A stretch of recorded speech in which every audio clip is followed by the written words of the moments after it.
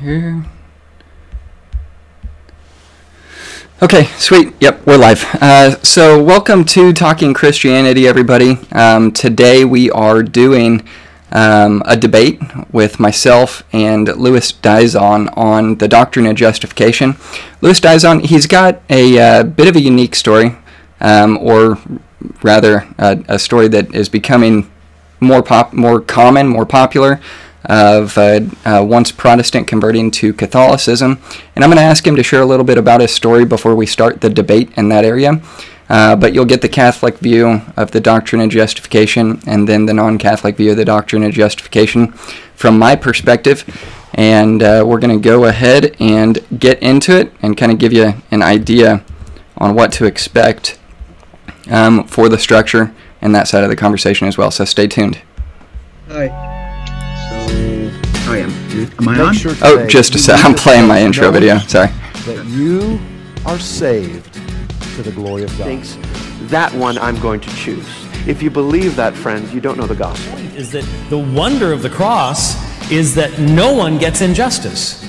If you end up under the wrath of God, it is because you've rejected His provision for you, and you are justly punished for your sin. To what the Scriptures teach. I think the Bible does teach that God desires the salvation of all men, and He has provided for the salvation of all men. And therefore, anyone who ends up under the wrath of God, it is because they have rejected His provision for them, and they are justly punished for their sins. The question that seeks to provide an answer to this question: for whose sins did Jesus die? The extent of the atonement asks the question, for whose sins did Jesus die? There are only two possible answers to that question. Either Jesus died for the sins of some people, or Jesus died for the sins of all people. Okay, so welcome back, and just want to give you guys an update on what it is we're going to be talking about. It's going to be a debate on the doctrine of justification between myself, the non-Catholic, and Louis Dizon, the Catholic view. But before we do that, I do want to do some introductions, just kind of let you know who Louis is, what his story is, and go from there. So, Louis, welcome to Talking Christianity. It's good to have you on, man. Hey, it's great to be here. So, yeah, I've done debates before, but this is the first time I'm doing one specifically on a Catholic versus Protestant issue. As you may have alluded already, I was at one point a Reformed Protestant, and in fact for like a good 9.5 years of my life I was a member of a Reformed Baptist church. But as I delved into more theology and biblical studies, I found that the Catholic interpretation of Scripture as well as of church history was far more compelling. So I, eventually accepted that, and I returned to the church. And this was about a little over a year ago, and there are a lot of people in the Reformed camp who are still upset at me for having done that. But as we've had more time to actually discuss differences and similarities, we found that apart from the polemics that get thrown around, it's a lot, the issues are a lot more complicated than they first appear to be, which hopefully when I get into my presentation can show why I think that is the case. So a little bit about me. I'm a PhD student at the University of Toronto. My program is called Near and Middle Eastern Civilizations, and my focus is really on comparing Abrahamic religions. So I do a lot of research on Christian versus Muslim polemics, do a little bit of Judaism on the side as well, because knowing the Jewish background for the Bible is important for understanding it. And not directly related to that, I'm also interested in knowing about comparative theologies within Christianity. And I'm gonna talk more about different denominational views on soteriology as I give my presentation later. But I like to know what all of the different viewpoints are on a matter, so that you're not just you're not just in an echo chamber hearing one view and then all the rest are just caricatures, if you know what I mean. Yeah, no, I'm with you on that. So we've got a little bit about who you are, what you're doing in life today. I mean, you're a PhD student. What is it that you are doing your dissertation on? It's like I'm at the stage where I'm still like solidifying what it's exactly going to be about, but I'm interested in some of the medieval Muslim polemics against Christianity, because people who know me know that I'm big on Christian-Muslim debate. I've done multiple debates with Muslim apologists in the past, and some of the arguments that they bring out are not new. In fact, there are certain polemicists from the Middle Ages who more or less gave the exact arguments that they're presenting now. So I'm looking into some of those medieval writings to see how those arguments have developed and how their approach contrasts with certain other approaches that other Muslims take towards Christianity and the Bible. Yeah. And all of that is for an apologetic application, because I want to be able to present the reliability of Christianity and the Bible to an increasingly, a growing Muslim presence here in the West. Yep.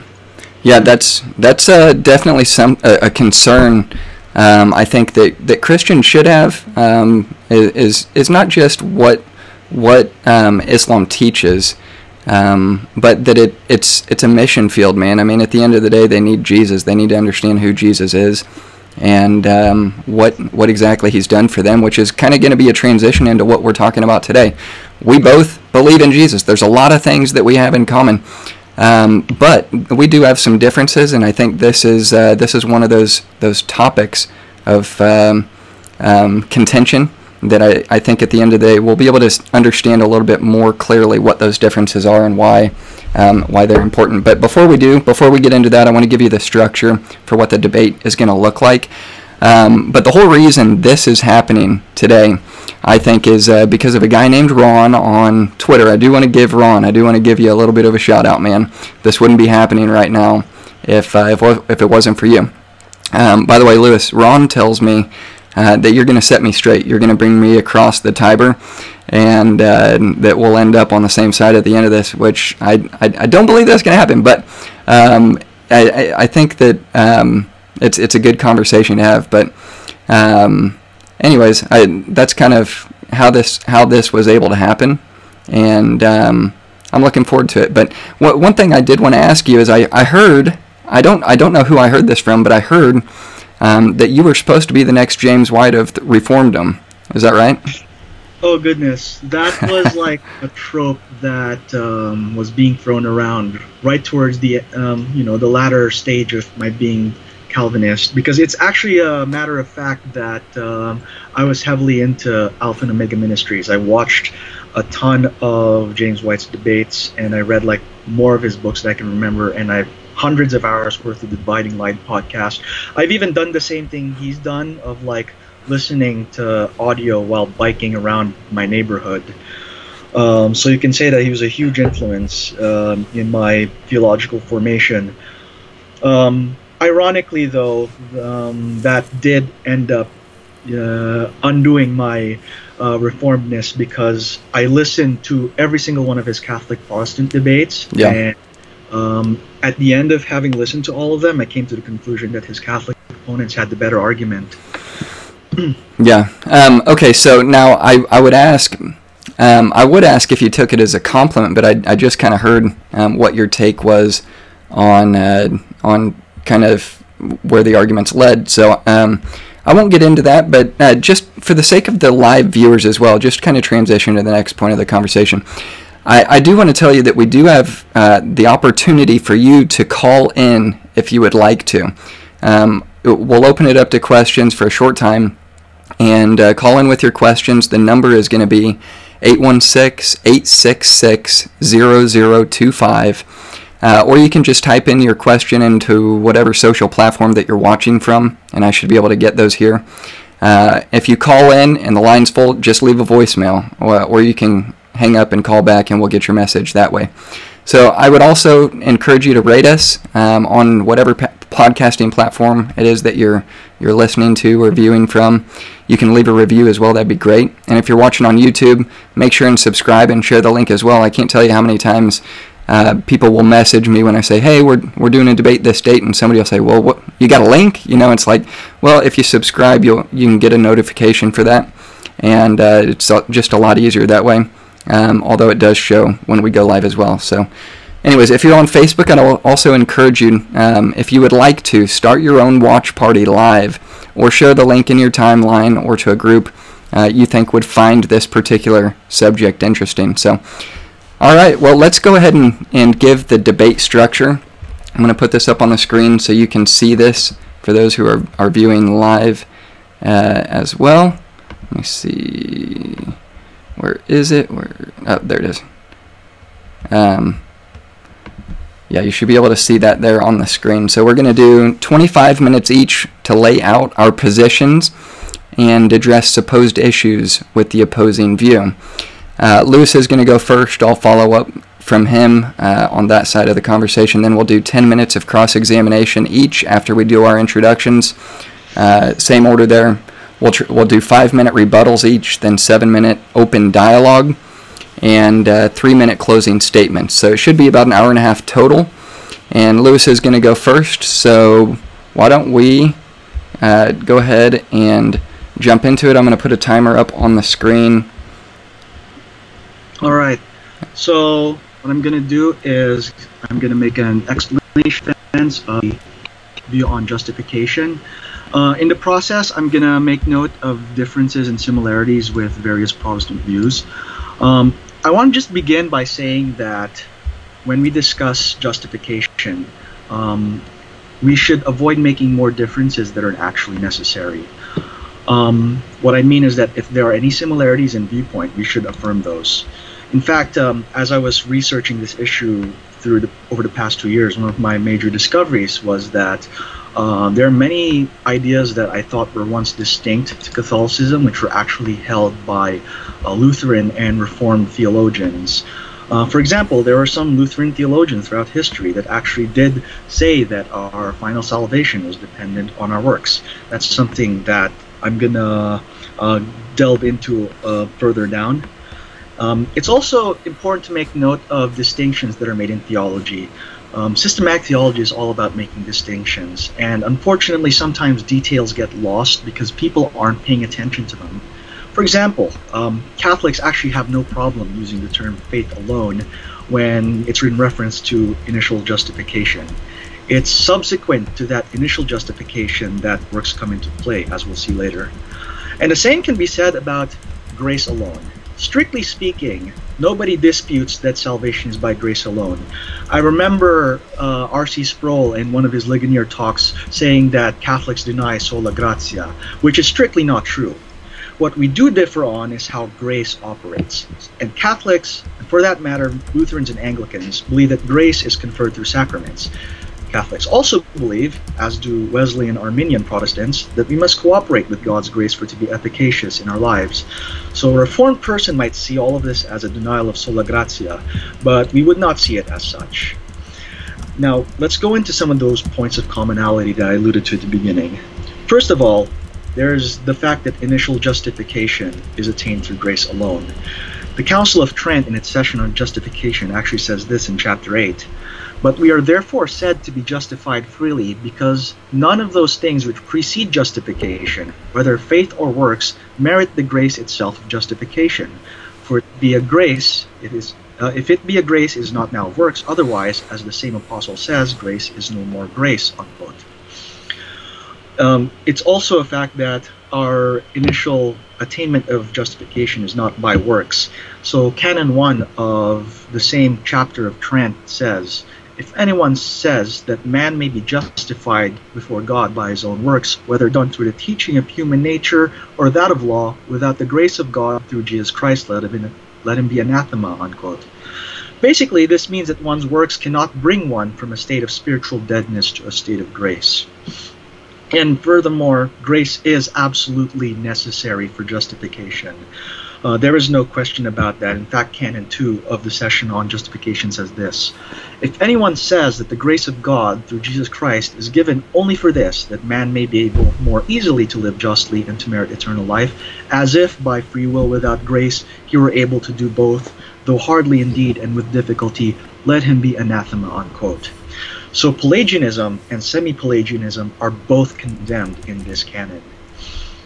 The fact that we have these similarities has been explored further over the centuries, and in recent years that has borne fruit in the form of documents such as the Joint Declaration on Justification, which the Catholic Church co-signed with the Lutheran World Federation. The fact that we both hold to grace alone is affirmed in this document. So in paragraph 15 of the Joint Declaration says this: "In faith we hold the conviction that justification is the work of the triune God. The Father sent his Son into the world to save sinners. The foundation and presupposition of justification is the incarnation, death, and resurrection of Christ. Justification thus means that Christ himself is our righteousness, in which we share through the Holy Spirit in accord with the will of the Father. Together we confess, by grace alone, in faith in Christ's saving work, and not because of any merit on our part, we are accepted by God and receive the Holy Spirit, who renews our hearts while equipping and calling us to do good works," unquote. And furthermore, and this is one of the things that surprised a lot of people, the debate isn't even about sola fide as a phrase. The reason for that is that many pre-Reformation Catholic theologians, such as Saints Augustine and Aquinas, have used the phrase in ways that are consistent with Catholic soteriology. Even in recent times, the phrase has been used positively by Catholic authors. For example, the annex to the Joint Declaration states, "Justification takes place by grace alone, by faith alone. The person is justified apart from works. Grace creates faith not only when faith begins in a person, but as long as faith lasts," unquote. And more recently, Pope Benedict XVI, in one of his addresses, stated this: "Being just simply means being with Christ and in Christ, and this suffices. For this reason, Luther's phrase, faith alone, is true if it is not opposed to faith in charity and love. Faith is looking at Christ, entrusting oneself to Christ, being united to Christ, conformed to Christ, to his life. In the form, the life of Christ is love. Hence, to believe is to conform to Christ and to enter into his love." Going further, a Catholic theologian apologist, Jimmy Akin, who was also, like me, a former Reformed Protestant, explains that the faith which saves us is a faith that is formed by caritas, or love. And this is a phrase which comes from St. Paul when he states, "For in Christ Jesus neither circumcision nor uncircumcision counts for anything, but only faith working through love." Galatians 5:6. This is something I'll speak more on when I get to my exegesis of Paul's epistles and James. Nevertheless, even with all of these similarities in our viewpoint, some differences do remain between the Catholic view on justification and the various Protestant views on the topic. And I want to emphasize that it's views in the plural, because there is more than one Protestant view. Lutherans, for example, differ from the Reformed in some areas of justification. And even among the Reformed writers, there are differences of opinion, all of which are relevant to our discussion. There are also the Wesleyan Arminians, who differ with both Lutherans and Reformed on some key areas. Catholics differ with Protestants of all stripes on whether or not good works done in a state of grace are meritorious. Catholics, though, will agree with Wesleyans, against both Lutherans and Reformed, on whether or not it is necessary to cooperate with God's grace to be justified. Catholics, on the other hand, will agree with Lutherans, against the Reformed, on whether or not justification is a one-time event, as opposed to a continuing process, which is something we both affirm. And we also both affirm that there is a connection between justification and the sacraments. But that will come later as we explore the Reformation part of my little historical theology survey. Before we unpack these differences, we need to talk about the patristic period. There's a 1500-year explication of the doctrine of justification preceding the Reformation, and we should make note of what the early church fathers say. Now, there's one basic error that many Protestant apologists make, including myself back in the day, which is to take any quote from the early church fathers that uses the phrase faith alone in a positive light and assume that that is evidence for the Protestant view. However, as we've already established, there are interpretations of that phrase that are fully compatible with Catholic soteriology, and many of those same patristic quotes, when taken in their context, reveal a more Catholic understanding of salvation than a Protestant one. The Scottish Reformed theologian T.F. Torrance recognized this. In his book, The Doctrine of Grace and the Apostolic Fathers, he accuses the early church fathers of having an unbiblical, in his view, doctrine of salvation. He accuses the Didache, for example, of teaching that a person can justify himself.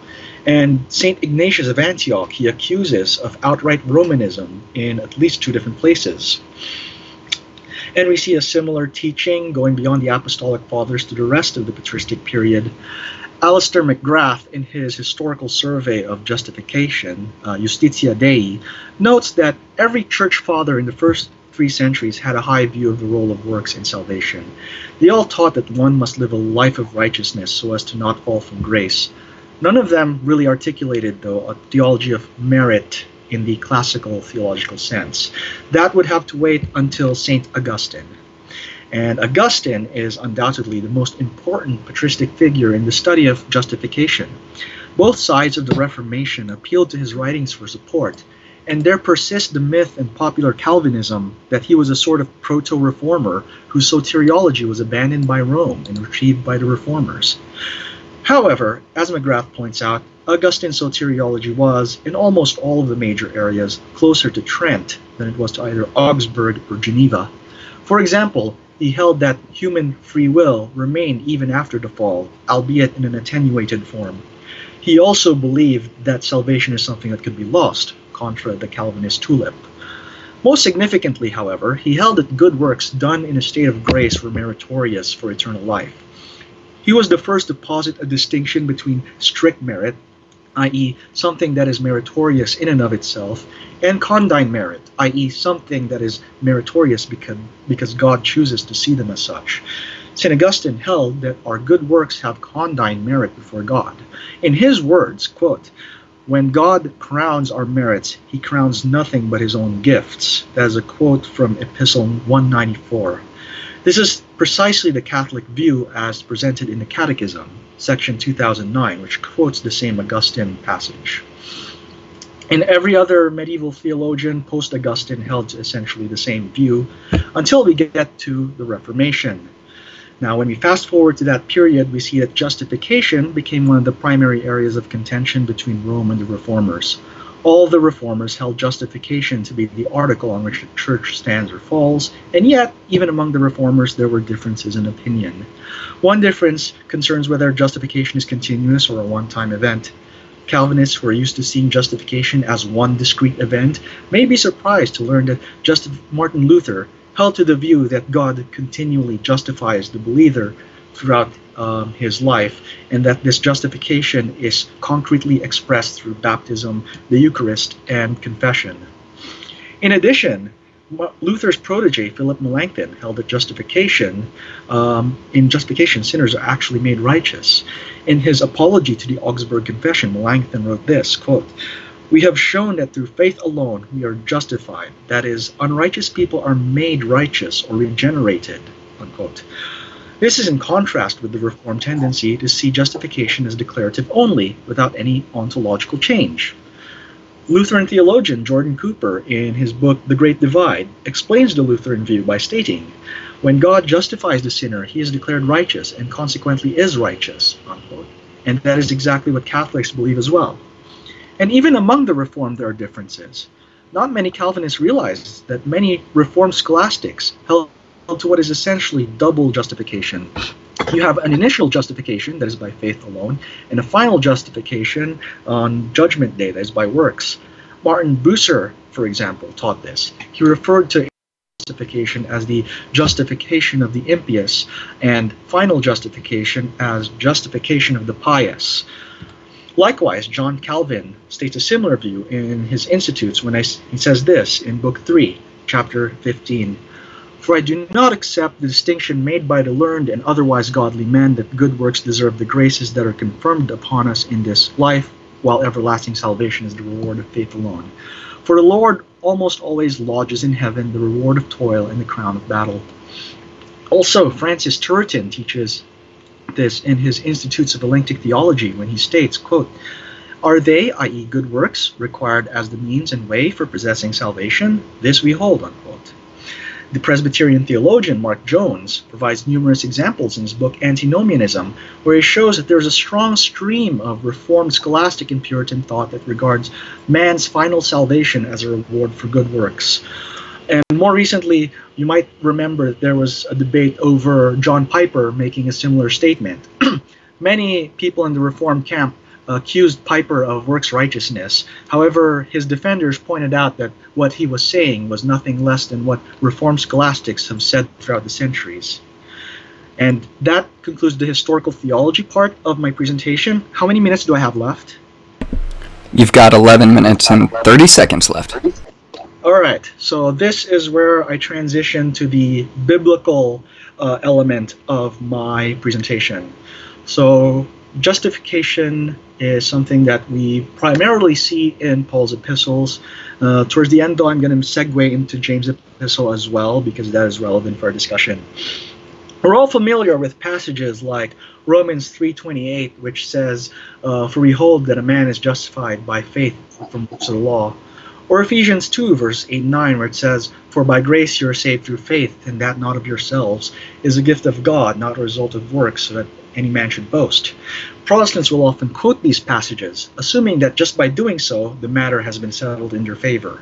However, exegeting Paul's justification passages is a little bit more complicated than that, especially when you factor in developments in Pauline studies, such as the New Perspective on Paul.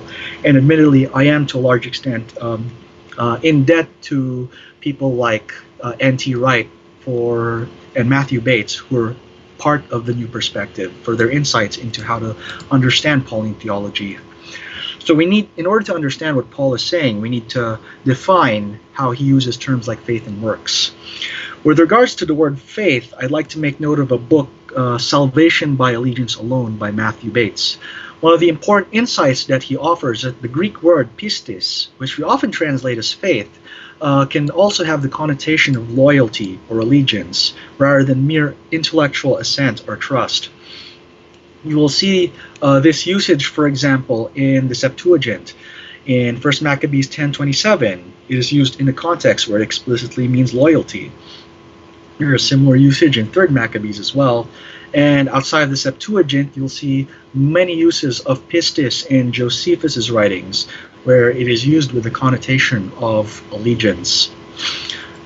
And as Bates points out, there are many passages in Paul where if you read closely how he uses the word pistis, or faith, it has that same connotation of loyalty or allegiance. We should also talk about what St. Paul means when he talks about works of the law, because there's an assumption that this could mean any good work that you do. However, law in this context refers specifically to the Torah. In the Septuagint, the word Torah is actually translated into Greek as nomos, and Paul, in using the word nomos to refer to law, is channeling that understanding. Hence, one could translate expressions such as that as works of Torah. The fact that this is what it means is confirmed for us in one of the Dead Sea Scrolls, which uses the exact same phrase. That is reflected in its title, which is Miksat Ma'aseh HaTorah, in English, Precepts of the Works of the Torah. The scroll refers specifically to ritual elements of the Torah. So we know that when St. Paul talks about works of Torah, he refers to the Mosaic Law, which involves the 10 Commandments, circumcision, ceremonial washings, etc. What he is specifically countering through this is the Judaizer view that one must adhere to the Old Covenant in order to be Christian. Furthermore, while St. Paul excludes good works as a prerequisite for entering into a relationship with God, he doesn't exclude them as a requirement for salvation once one has entered into a relationship with God. We see this in various places throughout his writings. For example, Romans 2, verses 6 to 8, he says, quote, "He will render to each one according to his works. To those who by patience and well-doing seek for glory and honor and immortality, he will give eternal life. But for those who are self-seeking and do not obey the truth, but obey unrighteousness, there will be wrath and fury," unquote. Similar quote, it can be found in 1 Corinthians 6, verses 10 to 11. Or do you not know that the unrighteous will not inherit the kingdom of God? Do not be deceived. Neither the sexually immoral, nor idolaters, nor adulterers, nor men who practice homosexuality, nor thieves, nor the greedy, nor drunkards, nor revilers, nor swindlers will inherit the kingdom of God. As one can see from the context of 1 Corinthians, the source of works in question are not the same as works of the law. Rather, they are moral precepts that God expects of believers in every generation. Finally, let's go back to Ephesians chapter 2. It is often customary to quote verses 8 and 9, but you should never quote Ephesians 2, 8 and 9 and leave out verse 10, because verse 10 is important for understanding what Paul says here. For we are his workmanship, created in Christ Jesus for good works, which God prepared beforehand that we should walk in them. Now, it's often assumed that this merely means that works demonstrate faith. This is where we need to get into St. James, who actually provides a corrective to that understanding. So, in James chapter 2, verses 14 to 26, we find an extended discussion of the role of works in justification. Here we find the only scriptural use of the phrase faith alone, and is explicitly framed in a negative. You see that a person is justified by works and not by faith alone. James 2:24. There's a common Reformed interpretation of this passage that sees this use of justification as referring to one's vindication before man, rather than one's right standing before God. The context of James, however, prevents such an interpretation. First of all, look at whom James cites as his examples of people who are justified by works. You have Abraham in verse 21, and you have Rahab in verse 25. If you read the story of Abraham and Isaac, it is clear that God's approval is what is in question, not man's. Genesis 22, verse 16 to 17, God says this, "Because you have done this and have not withheld your son, your only son, I will surely bless you." Likewise, Rahab's story clearly shows that her harboring of the spies led to her salvation, not merely to her being approved by men. Secondly, James states in verse 22, you see that faith was active along with his works, and faith was completed by his works. James is using teleological language here. The word for complete in Greek is teleio, which is also used in James 1, verse 2 to 4, and is used in a noun form in various other places, and has that connotation of like completing something that is incomplete. So works, according to James, actually affect faith by making it incomplete. And without works, faith remains incomplete. And this is corroborated by the last verse in the chapter, where he says, "For as the body apart from the spirit is dead, so also faith apart from works is dead," unquote. Think about that analogy for a minute. Faith is the body, and works are the spirit. The spirit is what makes the body alive. So also works are what makes faith alive. This reinforces the point that he made about works completing faith. And in Catholic theology, this is what we refer to as a distinction between formed and unformed faith. Unformed faith has no works, and so remains dead. A formed faith, on the other hand, is made alive by works. St. Paul refers to this as faith working through love, Galatians 5:6. It is agape that forms faith, since agape, rather than the Mosaic law, that is the basis for works in the Christian life. So, in conclusion, justification is a tricky subject, and there are more fine-tuned distinctions than one initially realizes. Under certain circumstances, Catholics could affirm the phrase faith alone. Conversely, the Reformed could accept the phrase justified by works if final justification is what is in view. Furthermore, a close reading of Scripture shows that while it does teach that one enters into a relationship with God by faith alone, works are still necessary for that salvation to be fully realized at the end. Somehow, both Catholics and Reformed affirm this, but they differ on many of the side details. And finally, I know that a lot of the polemics between Catholics and Reformed could be attenuated if we were a lot more straightforward in admitting some of the nuances, both of our own tradition and that of the other side. That way, we could avoid strawmanning the other position, and we can also avoid arguing over things we don't actually differ on, and be able to more carefully work out the areas of real difference, which require much more subtlety and patience. And that concludes my presentation. Awesome. Hey, with that, I will fix the timer here and get up to my side of the presentation. Give me just a second, guys, and then we'll get rolling. That's part of the problem with having to juggle all this. myself, so that's all right. I'll make it happen.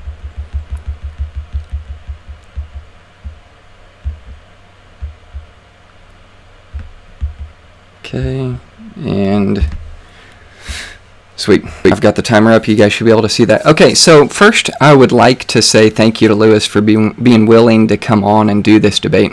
Also, thank you to Ron on Twitter for being so tenactic and putting forward the idea that we should make this happen.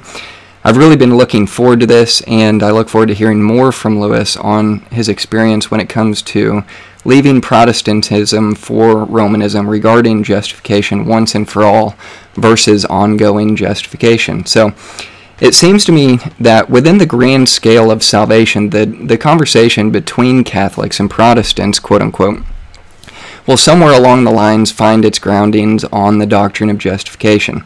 Now, this doctrine will answer the under and overarching differences between Catholicism and Christianity as it applies to salvation in terms of salvation, in essence in answering this question: how is a man justified before God? We are answering the question, what does a man need to do to be saved? That is, to inherit eternal life.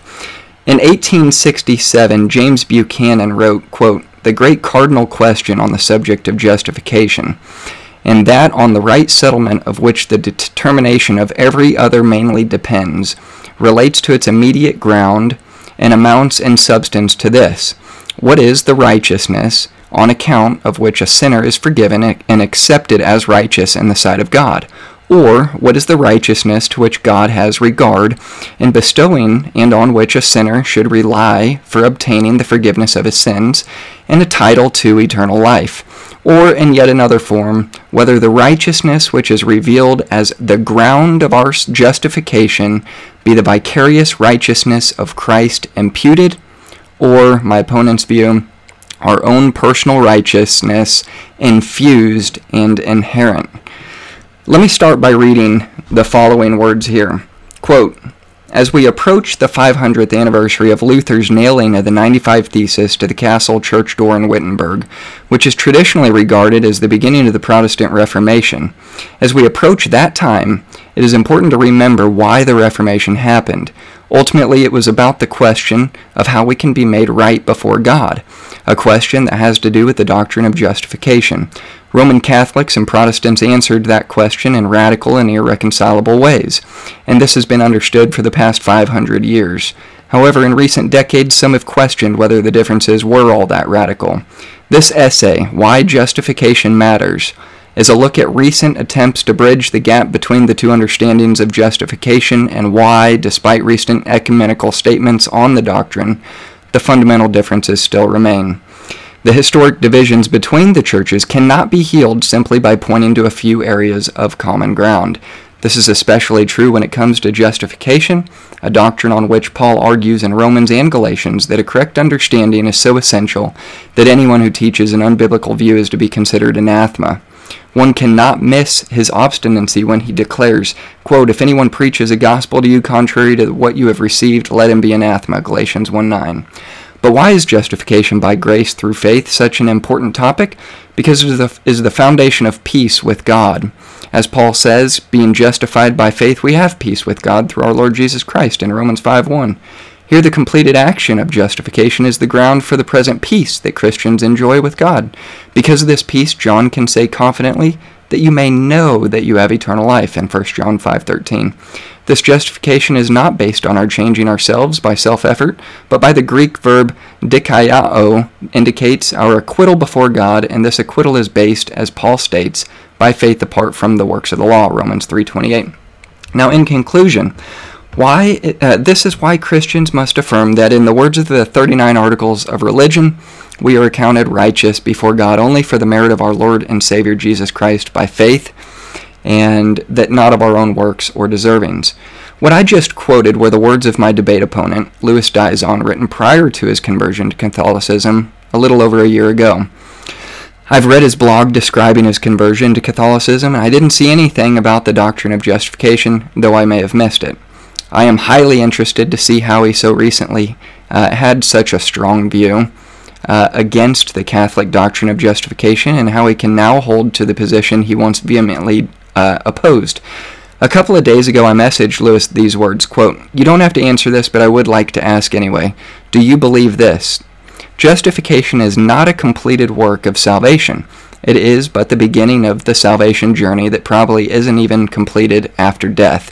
Justification opens a path to eternal salvation by good works and through the community of the church," unquote. Or this, quote, "I'm only asking for clarification so I don't misrepresent you.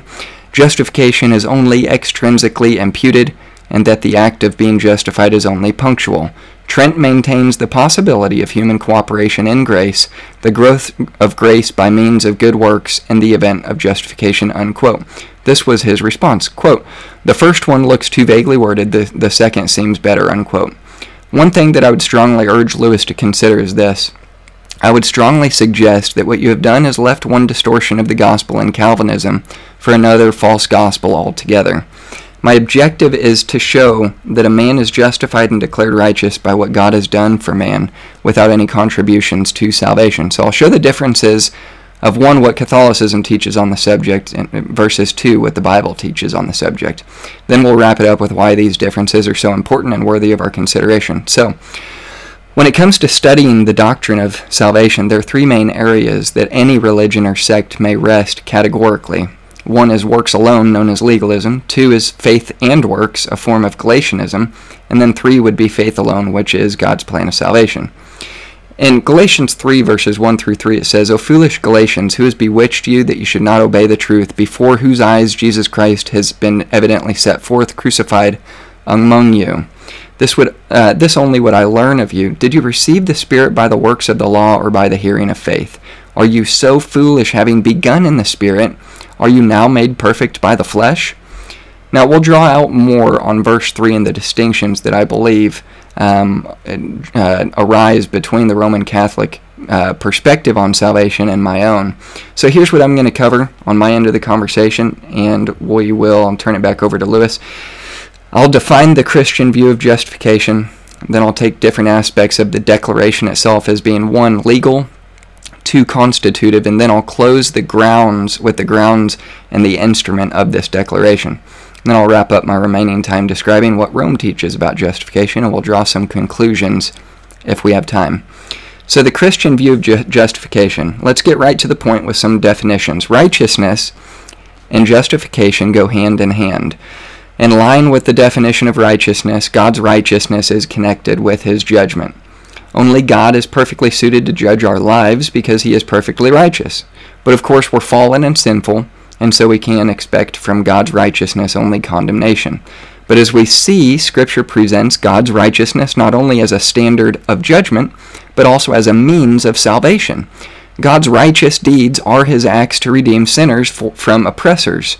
What this means is that when God makes a gracious commitment to those who come to Christ in believing what God has said about salvation, we'll get more specific with that as we go.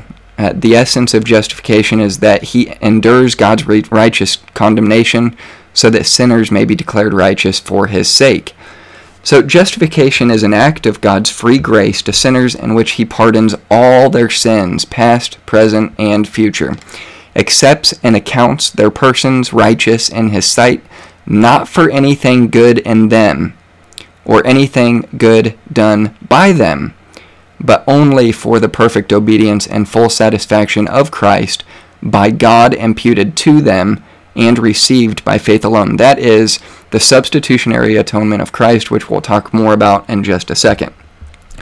Jesus, if it is the propitiatory sacrifice through the biblical model called penal substitutionary atonement, and thereby has paid the penalty of sin for all mankind, past, present, and future. He's been raised victorious over death and hell, holding the keys to death and hell, whereby man is declared righteous by means of faith alone, in the finished work of Christ alone, by being judged by the righteousness of Christ alone. Now, Lewis, who once held to this view, will now have to openly reject this view and thereby reject the teaching that Jesus is his only hope for salvation. Lewis will have to take the position that he will be judged by his cooperation with grace and will one day stand before God with his own righteousness as the presentation for his salvation versus the righteousness of Christ. This is what it boils down to, folks. Consider what I'm saying here, and we'll draw this out as we go along. So justification is a legal declaration. Let's talk about this. The language here is forensic. That is the language of a law court. In that court, God is the judge, and we are on trial for our sins. The wages of sin is death, so we clearly deserve to die. But Jesus has taken that death penalty in our place. So the divine judge turns to us and he pronounces us not guilty. He even goes beyond that, as a secular judge would never do, and says that we are positively righteous because of Christ, having the very righteousness of Christ imputed to us. That is our justification. It is so important to distinguish between justification and sanctification. Roman Catholic theology makes them overlap. So in justification, God declares us righteous. In sanctification, he makes us righteous. One is our standing and one is our state. While your standing can never change, your state can, and this state affects fellowship and not sonship. That is key to get down. Fellowship. Let me say that again. Your standing can never change, your state can, and this state affects your fellowship and not your sonship. So, justification is forensic. It's about our legal status, not our inner character. The important thing is that in justification, God justifies the ungodly, those who by their inner character are wicked. Contrary to Roman Catholicism, God does not justify us because he likes our inner character, nor even because he likes what he himself has done within us, our infused righteousness, as Catholicism calls it. He justifies us only because of Christ. The main difference here is that Catholicism teaches that sanctification is the process whereby God infuses grace to us at initial salvation, that too we might have good works to cooperate with that grace, which will one day be the basis of which our judgment before God determines our ultimate justification, which is called final justification. This is the fundamental difference.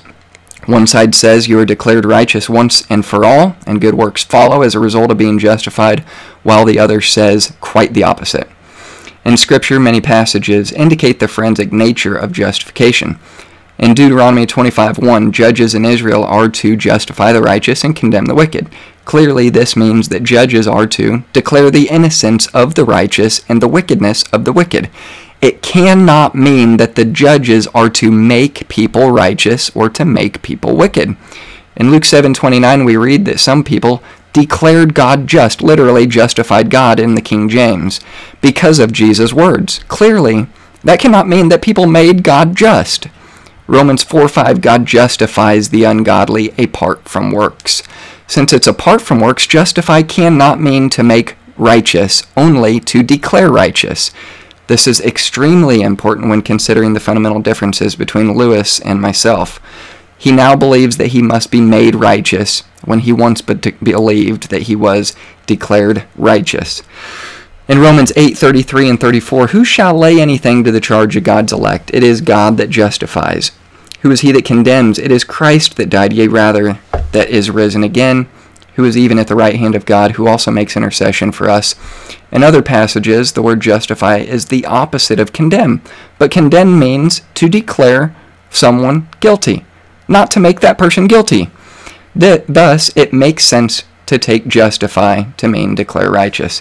Now, you'll see that consistent meaning of justify throughout Paul's writings and James' writings when he is talking about the justification of sinners unto salvation. Romans 3:20, 26, 28, 5:1, 8:30, 10:4, and 10:10. You'll see that also in Galatians 2:10 and 3:24. Now let's talk briefly about the constitutive declaration. And this concept, someone might object that a mere declaration is not enough. Obviously, if a judge were to declare a defendant not guilty when he was really guilty, that would not be just. We saw earlier the admonition to judges in Deuteronomy 25:1, that a judge is to justify those who are really righteous and condemn those who are really wicked. Some have objected that the idea of Protestant doctrine of justification violates that principle. God looks at wicked people and falsely declares them to be righteous, they say.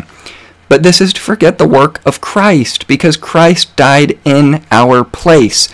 God's declaration is true and right. It is not a legal fiction or a false judgment because Christ really did pay the complete penalty for sin. So in him we really are innocent and righteous because he is innocent and righteous, and we have his innocence and righteousness imputed directly to us. John Murray argued that justification is not a mere declaration, but a declaration that constitutes a new legal status, a constitutive declaration, as he put it. He took the phrase made righteous in Romans 5:19 to mean constituted righteous. And that's fine, but the word constitute might confuse some people, so it's very close to the word make. But we're not talking about making righteous here in the sense of sanctification.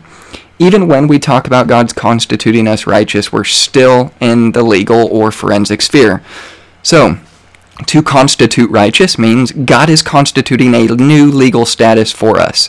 So remember that this constitutive declaration, it's still forensic, it's still legal, and it's still in the courtroom sphere. It is not the same thing as sanctification. It does not renew us from within. It rather provides us a new legal position, righteousness in Christ, which Lewis briefly referred to earlier when he made a reference to Ephesians chapter 2, and we may get a chance to talk about that. The elements of this declaration or justification are the forgiveness of sins and the imputation of Christ's righteousness to us. Because of Christ, God has taken away sin from us so that we may never again rise to condemn us, so they may never again rise to condemn us. You see this in Psalm 103 verse 3, Psalm 130 verse 4, Romans 4, 6 through 8, 8:1, 8:33 through 34, Ephesians 1, 7, and so on and so on. So God removes our transgressions as far as the east is from the west, as Psalm 103 verse 12 puts it. And that is not only for a subjective, temporary period of time until we remove ourselves from Christ and they are reconstituted to us. That's a false view. He also imputes Christ's righteousness. That's in Isaiah 61:10, Romans 3:21 and 22, 5:19, 1 Corinthians 1:30, 2 Corinthians 5:21. This means not only that he removes our sins, but that he positively adds to us the perfect righteousness of Christ. So our legal status is not just not guilty, not neutral, but righteous, once and for all. If you think your legal status numerically, sin has plunged you deep into negative numbers. God's forgiveness brought you back up to zero. But the righteousness of Christ took you far above zero in the eyes of God. So here's what is often called double imputation. God imputes our sins to Christ, and Christ imputes his righteousness to us. This follows from that doctrine that the atonement is a substitutionary sacrifice, which Rome rejects. Christ receives the punishment for our sins, and we receive the blessings of his righteousness. This is a doctrine Lewis once held, which he now must reject. I would ask Lewis, to what extent does the work of Christ end and your work begin in the effort to win Christ and merit eternal life for you or for anyone else? This is also an implication of our union with Christ. We become the righteousness of God in him. Lewis, you've given this up for what? Tradition? Better apologists? For the church fathers? The patristics? What have you given this up for? Writers have often objected to the idea of imputation, arguing that guilt and righteousness are not the sorts of things we can be transferred from one person to another, even by God. How this can happen is certainly a mystery. It could never happen in any human court that the guilt of the innocent of the one defendant could be transferred to another. But marvelously, this is precisely what happens in God's economy. It is clearly the teaching of Scripture, and in Scripture it is the aspect of our union with Christ. Now we could get into the grounds of justification and the instrument of justification, which I'll just briefly say the grounds of justification are not about our obedience, whether active or passive, but about Christ's active and passive obedience, and our instrument of being placed into Christ through the instrument of faith alone. The instrument of faith does not save us, but by the grounds of the instrument of faith are the grounds by which we are justified. Now, let me briefly look at what Catholicism teaches for the next 6 minutes to close out my time here, and then I'll turn it back to Lewis. There are three categories of justification within the Catholic teaching of salvation, from what I can gather. Much of this comes from carm.org. to the credit of Matt Slick, who we were working on putting a debate together on limited atonement. But anyways, he says this. 1 is attaining salvation or justification. 2 is maintaining it. 3 is regaining it. So salvation in Roman Catholicism is a process with many steps. 1 being actual grace, faith, good works, baptism, confession, participation in the sacraments, such as the Mass, penance, indulgences, keeping the commandments, and I think I said confession already. So basically, salvation is attained through grace by faith and necessarily includes baptism and good works. It is maintained by good works and participation in the sacraments. If lost, it is regained through the sacrament of penance, which only a Roman Catholic priest can administer. This Roman Catholic priest is the Alter Christus, which means another Christ, who is acting in the place of Christ, either forgiving your sins or retaining your sins at his own will, which is probably a discussion for another debate, but one that needs mentioned in the discussion of justification. Add to this purgatorial cleansing after a person dies as a means of atoning for your own sins. You can see that salvation is an arduous process. In Catholicism, a person can gain salvation and lose it many times, depending on the number of sins committed, their severity, and how much of the sacraments they participate in order to regain grace, which enables them to do good works by which they are justified. Furthermore, justifying grace is infused into the Catholic upon baptism. The amount of grace infused is dependent upon the amount of preparation for baptism and via the sacraments. This grace can be gradually lost through venial sins or forfeited altogether with mortal sins according to the Catholic teaching. Salvation, or the state of being and sanctifying grace, which is infused grace that makes a person holy and acceptable to God, can entirely be lost if mortal sin is committed. Mortal sins are extremely serious sins, such as murder, adultery, homosexuality, etc. Although I would say with this Pope, that's not so much true. Mortal sin is a transgression of God's law that is willful, knowledgeable, and on purpose. Mortal sin results in the complete loss of all grace. The person's relationship with God is severed. Mortal sin damns a person. If the person dies in a state of mortal sin, he goes to hell and will never escape. Quote, according to the Catechism of the Catholic Church, Article 1861, it says this: mortal sin is a radical possibility of human freedom, as is love itself. It results in the loss of charity and the privation of sanctifying grace, that is, of the state of grace. If it is not redeemed by repentance and God's forgiveness, it causes exclusion from God's kingdom and the eternal death of hell.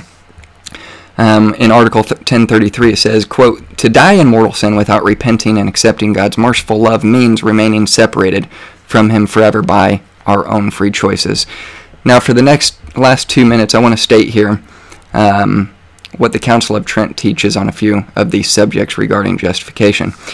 I will preface it with this. The Council of Trent is the point in time in which the Roman Catholic Church condemned the gospel of Jesus Christ and anathematized those who believe in it.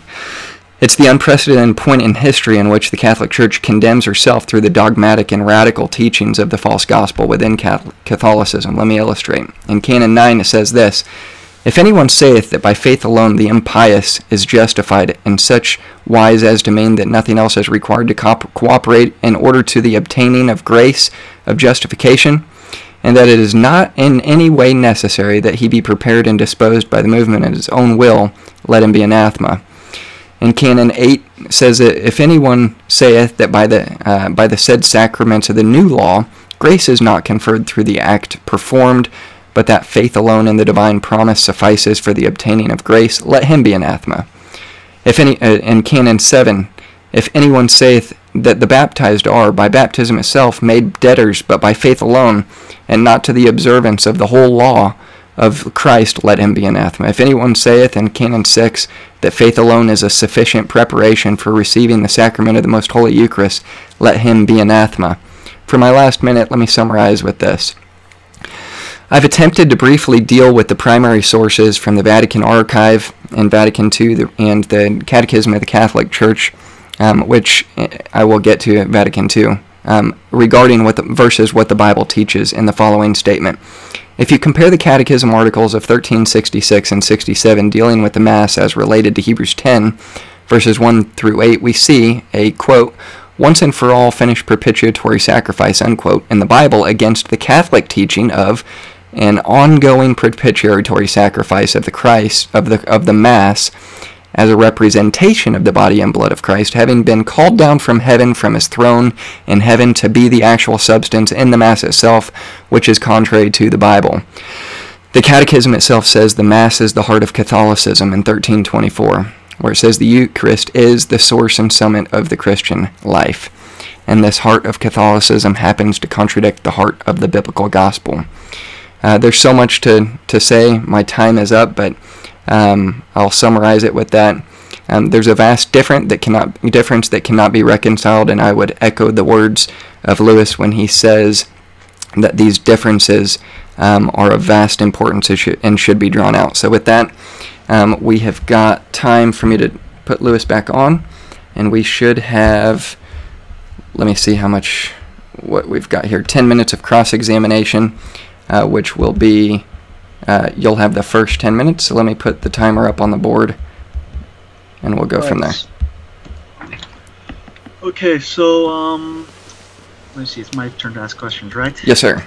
So I got two sets of questions. One is generally on historical and systematic theology. The other is on biblical theology. Let me start with the systematic and historical theology. First of all, before our debate, I sent you a comparative study of the Reformed, Lutheran, and Wesleyan views on justification. I just want to be clear, which of those views would you say you identify most closely with? I don't believe that I would identify with the Roman or the Lutheran view, and I think that can be seen in the unity that Catholicism and Lutheranism have come to find, kind of, what's the word that I'm looking for? The similarities between what they believe on the doctrine of justification. So I don't believe that justification is an ongoing process. I believe that it is once and for all finished on the cross, and what actually imputes the righteousness of Christ to the righteousness would be the instrument of faith. So whatever the differences would be between what you sent me and what I just summarized, I think could be drawn out from there. So would you also categorize the Lutheran view as a false gospel? I would summarize anything that places any emphasis on the meritorious work of the unrighteous, or even the pious or the unpious, in conjunction with grace, would mean that grace ceases to be grace and is no longer grace but law. And so anything that does that, I don't care what it is, you can put whatever label on it that you want, that would be a false gospel. Okay, well that brings us to the Reformed view then, because there were some scholastic Reformed theologians such as Calvin and Turretin who said that there is a sense in which final salvation is by works. Would you disagree with Calvin, Turretin, and the other Reformed scholastics on that point? Yeah, I'm not Reformed. I'm actually working on setting up a debate with Matt Slick on limited atonement. I think that limited atonement is a distortion of the gospel. I don't know that I can draw myself to say it's another gospel altogether, but if it's not, it's dangerously close. So that's something I've got to work out in my own heart. But yeah, I disagree with Calvin and Luther on the subject as well when it comes to that. So yeah. And I'm curious to get your thoughts on patristics. Like, would it bother you if there were no precedents for the view of justification that you enunciated prior to the Reformation? It would bother me if it were true. It doesn't bother me because it's not true. I think that you can, and I didn't pull up any of the patristic quotes for this debate. I probably should have, so that I could support that a little better. And maybe after the debate, I can send something like that to you. But yeah, I think that you can use the patristics on both sides of the argument for just about any. You can make the patristics say anything that you want them to, And maybe that's something that we could draw out in a discussion later. But for me personally, I'm trying to limit the scope of the conversation from my perspective to what the Bible teaches. And obviously, you would argue that what the Bible teaches can be shown traditionally throughout history. So I agree with that, but I also would disagree and say that there were no quotes of the patristics that would agree with my position, that it was solely the imputed righteousness of Christ to the unrighteous through the means of faith alone, as apart from ongoing justification of works. So maybe that's something that you and I could talk about after. But I don't know how much your particular position rides on that. So we'll see. I think historical theology is very important because Christians have been reading the Bible for 2,000 years, and if there's an interpretation that springs up relatively recently in history, that is a little bit suspect to me. However, that is a good way to segue into the biblical theology section of our presentation. First of all, you're familiar with the new perspective on Paul, right? Yeah, I believe N.T. Wright has popularized this. I have not spent as much time as I would like researching the new perspective on Paul. What I've found is, just from the brief amount of research that I have done on it, the podcast that I've listened to with N.T. Wright and Justin Brierley, in that realm of the conversation, I think that a lot of it has to be allegorized I don't know exactly what to do with it yet because I'm just not as familiar with it as I should be. So. Well, as a Catholic, I'm generally positive towards it because I think that a lot of it actually supports the Catholic interpretation of Paul. But would you regard it as heretical then? I just don't know enough about it to come to a conclusion, so I'd rather not right. Call it heretical. So I just don't know. Let's go directly to Paul then. Both Paul and James cite Abraham as an example of a justified man. Yeah. In your view, when was Abraham justified? Was it at Genesis 12, Genesis 15, Genesis 22, or other? Yeah. So what's interesting about and I won't. I could spend the next 4 minutes on talking about Abraham, but I won't. Just to keep you going there, but. I think the primary problem is your view has to set the writing of Paul and the writing of James at odds with each other, with Romans 4 and James 2, and my perspective does not have to do that. I believe that Abraham actually called out to God. He called on the name of the Lord twice, and it's in Genesis 12, and then in Genesis 13 is when he's declared righteous. And then you see in Genesis 22 where he takes Isaac to the altar, and that's where James 2 says that the justification of Abraham, where he talks about the justification of Abraham. But if you actually look at what justification means, it literally means to declare one righteous. So if we look at when Abraham was declared righteous, it would be in Genesis either 12 or 13. That's debatable, but it's definitely before he offered Isaac, which, by the way, he did not go through with that. So you cannot say that he did offer Isaac and go through with the offering. So even then, you'd have to look at that and say that that's a picture of Christ on the cross, with the Father offering the Son of Christ on the cross in place of the sinner, which is something that you would have to deny, and maybe we can draw that out more, but anyways.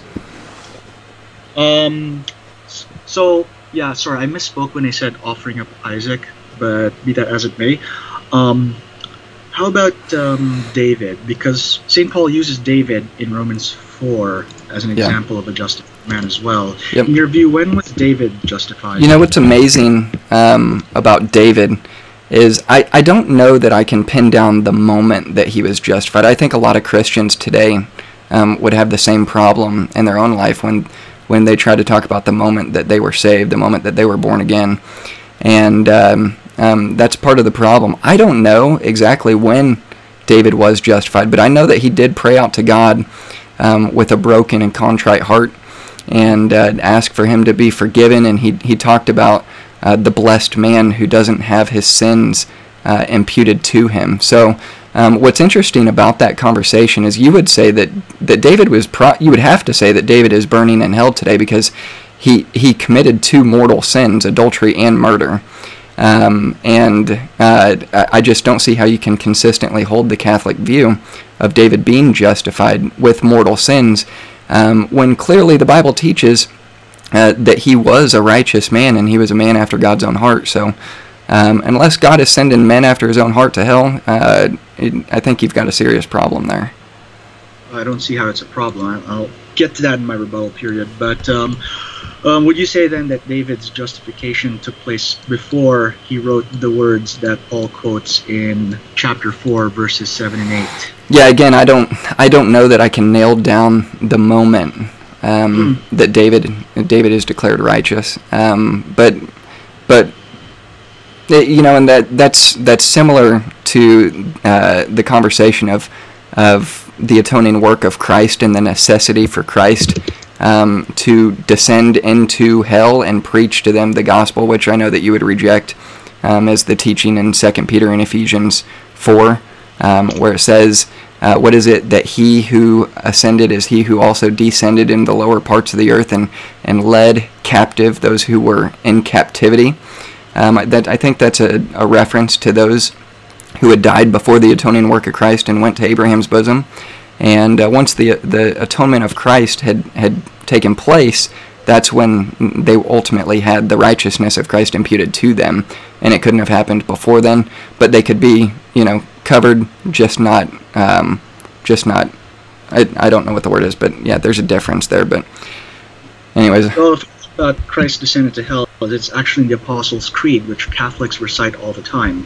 And the only denials of it I've ever heard have come from, Calvinists. Be that as it may, I do have one last question. Yeah, go ahead.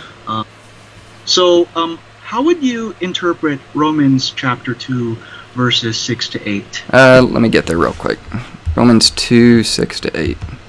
And also include inclusive of verses 12 to 13 as well. 2, 6 to 8. Skip 9, 10, 11. Okay. It says, who will render to every man according to his deeds.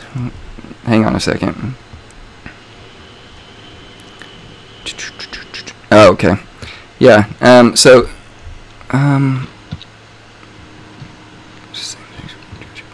No, I mean, we're past time here a little bit, but that's all right. I'm not worried about it. I want to answer this. So he says in verse 6, who will render to every man according to his deeds, to them who by patient continuance in well-doing seek for glory and honor and immortality, eternal life. But unto them that are contentious and do not obey the truth, but obey unrighteousness, indignation and wrath, tribulation and anguish upon every soul of man that does evil, of the Jew first and also of the Gentile. But glory, honor, and peace to every man that works good, to the Jew first and also to the Gentile. For there is no respect of person, for as many have sinned without the law, shall also perish without the law. And as many have sinned in the law shall be judged by the law. For not the hearers of the law are just before God, but the doers of the law are just, shall be justified. For the Gentiles, which have not the law, do by nature the things contained in the law. These things, having not the law, are a law unto themselves, which show the work of the law written in their hearts. Okay, so you said to 16? Yeah. You can take the whole chapter. I just want to hear exegesis of it. Okay, so I'll just give a brief summary. I think in Romans 1, you've got God showing the natural state of the Jewish people. Romans 2, you've got God showing the natural state of the Gentile people. Romans 3, you've got the natural state of all people. And he's drawing the differences between the righteous people who are literally seeking for their own righteousness by the works of the law. And he's comparing that to those who are seeking God by the law, and where he declares there are none righteous, no, not one, in reference to those who are seeking to follow the law to attain their own righteousness. So I think that's what he's describing in Romans 2, where those are seeking to find their own righteousness by their own works. and he's declared in Romans 3 that you're not going to find it there, and you're not seeking God in the way that he desires to be sought. And so he summarizes the thing in Romans 4, where he talks about Abraham, who was justified once and for all by the faith that he had in the promise of what God had given him. So I think that's the best that I can do in this short amount of time here. So anyways. Okay. Let's see here. Let me get my questions here, and I'll put the timer up. Okay, so my first question would be this. So, to what extent does the work of Christ end and your work begin in the effort to win Christ and merit eternal life for you or for anyone else? Okay, so here's the thing. There's no real beginning and end, strictly speaking. And the reason why I say this is because if you look at the definition of what condign merit is, which is the kind of merit that's attached to our works, it says that it's a merit that is derived by virtue of the virtues of Christ. So all of the works that we do have merit because they're done in Christ. And this is something that you see in Hebrews 11 verse 6, where it says, without faith it's impossible to please God. It's also based on what St. Augustine taught about how when God crowns our merits, he's really just crowning our own gifts. So again, strictly speaking, there is no end to one and beginning to the other. They meld seamlessly, as it were. Okay. Now, when this is going to transition to the next question, and I really struggled on how I would word this. So perhaps you could reword it in the way that you think is better to word it. But here's the question. You can run with it however you want.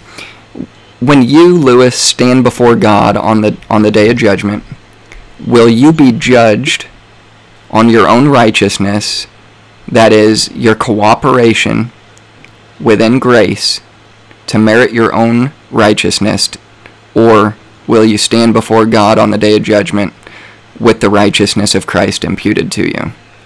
I believe that ultimately it is the righteousness of Christ. I wouldn't say it was just imputed. I believe that it is actually given to me. It becomes truly mine. If you want to answer it the way a Catholic would answer it, I would refer you to paragraph 2011 of the Catechism, and it actually cites Saint Thérèse of Lisieux, which is a Catholic saint from the 19th century, and she says actually this. I want you to pay attention. It says, she says, after earth's exile, I hope to go and enjoy you in the fatherland, but I do not want to lay up merits for heaven. I want to work for your love alone. In the evening of this life, I shall appear before you with empty hands, for I do not ask you, Lord, to count my works. All our justice is blemished in your eyes. I wish then to be clothed in your own justice, and to receive from your love the eternal possession of yourself. Unquote.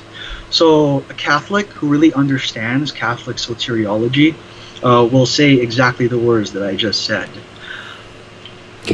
Okay, yeah, so good. I would ask to kind of follow up in that area of the conversation. If that, I can't pronounce, was it a woman? Was that a woman? Yeah, Saint Thérèse of Lisieux. She was a nun from the 19th century. So, when she says that she stands before God with no works of righteousness in her hands, but a desire to be clothed in the righteousness of Christ, how would you reconcile the differences of that particular point with meriting grace by the means of grace? I guess I should preface that with, do you believe that you merit justification by means of grace?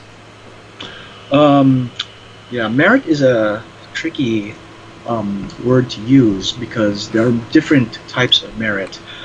I would say that we do merit it in the sense that God chooses to see them as meritorious. We don't merit them in the sense that God is obligated to see them as such. I see. So it's not really a contractual type of thing where, God makes us sign a contract, we fulfill our end of the bargain, and he pays us. Yeah. That is precisely the understanding that St. Paul is excluding in Romans 4, I believe. Okay, so in the section of the Catechism of the Catholic Church, in Article or Chapter 2010, it says this, quote, "Moved by the Holy Spirit and by charity, we can then merit for ourselves and for others the graces needed for our sanctification," unquote. Now, I'll ask again, can you merit your salvation as stated in Section 2010? If you understand that merit as condign merit, as opposed to strict merit, then I would say yes.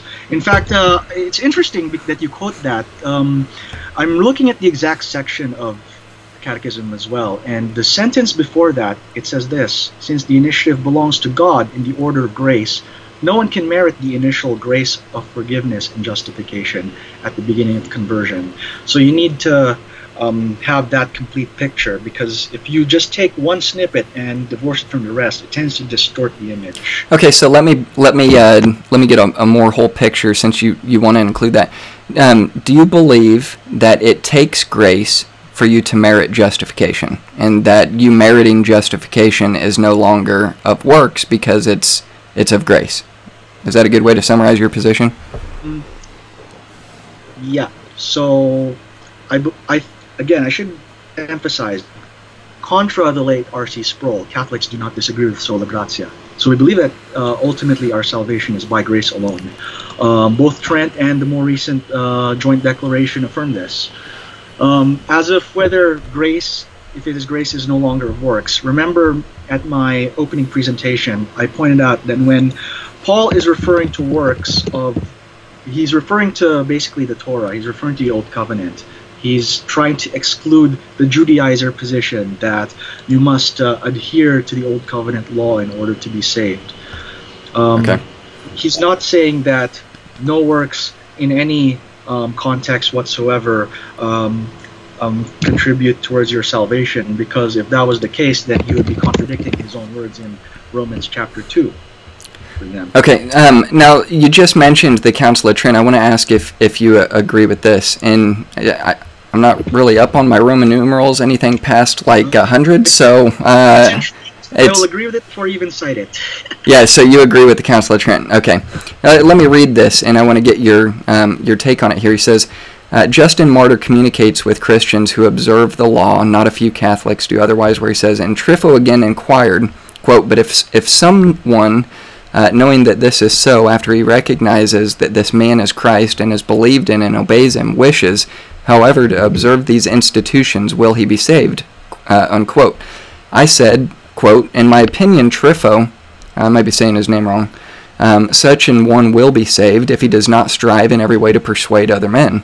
I mean, those Gentiles who have been circumcised from error by Christ to observe the same things as himself, telling them that they will not be saved unless they do so. This you did yourself at the commandment of the discourse when you declared that I would not be saved unless I observed these institutions," unquote. Now, in Canon 9, it says, "If anyone saith in the Council of Trent that by faith alone the impious is justified in such wise as to mean that nothing else is required to cooperate in order to the obtaining of grace of justification, and that it is not in any way necessary that he be prepared and disposed by the movement of his own will, let him be anathema." Now, I do believe that you're saved by the instrument of faith alone. Do you think that I'm anathema, Lewis?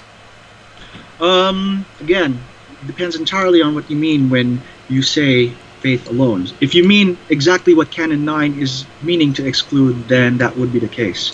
However, if you have a more qualified view of faith alone, which, for example, many of the early church fathers and even medieval Catholic theologians such as Aquinas had, then that proposition is not necessarily excluded. Now, I'd like to draw that out a little bit more, but I would ask you this. Can one be reconciled back to Christ once they have been declared anathema? Yes, by repenting. Okay, and how would that be consistent with what Hebrews 10 speaks about, as once someone has fallen away from the graces of Christ and has tasted of the gift of the Holy Ghost, that they cannot be brought again to repentance? Well, I think you mean Hebrews 6, actually. It's a very tricky subject, and Like there's no straightforward way of answering that one. But I know for a fact that the one thing that could exclude you from salvation permanently, according to Jesus, is blasphemy of the Holy Spirit, which presumably that is something that the people that Hebrews is addressing are guilty of. Okay, and I've only got about 30 seconds left. We might go over just a little bit. But I would ask you this. In light of that comment, you do believe that mortal sins will absolutely prevent a person from repenting and coming back to Christ. Even if they want to, they are going to hell. Is that correct? No, that's not the Catholic view at all. The Catholic view is that mortal sins can be forgiven through sincere repentance, which under ordinary circumstances involves the sacrament of reconciliation. Although God is, omnipotent, he can also bring about absolution by other ways, but those are extraordinary circumstances. Okay. Now let me ask you this. I've got two more questions, and then we can go to the next part. In section 2027, it says, quote, "Moved by the Holy Spirit, we can merit for ourselves and for others all the graces needed to attain eternal life, as well as necessary temporal goods," unquote. How would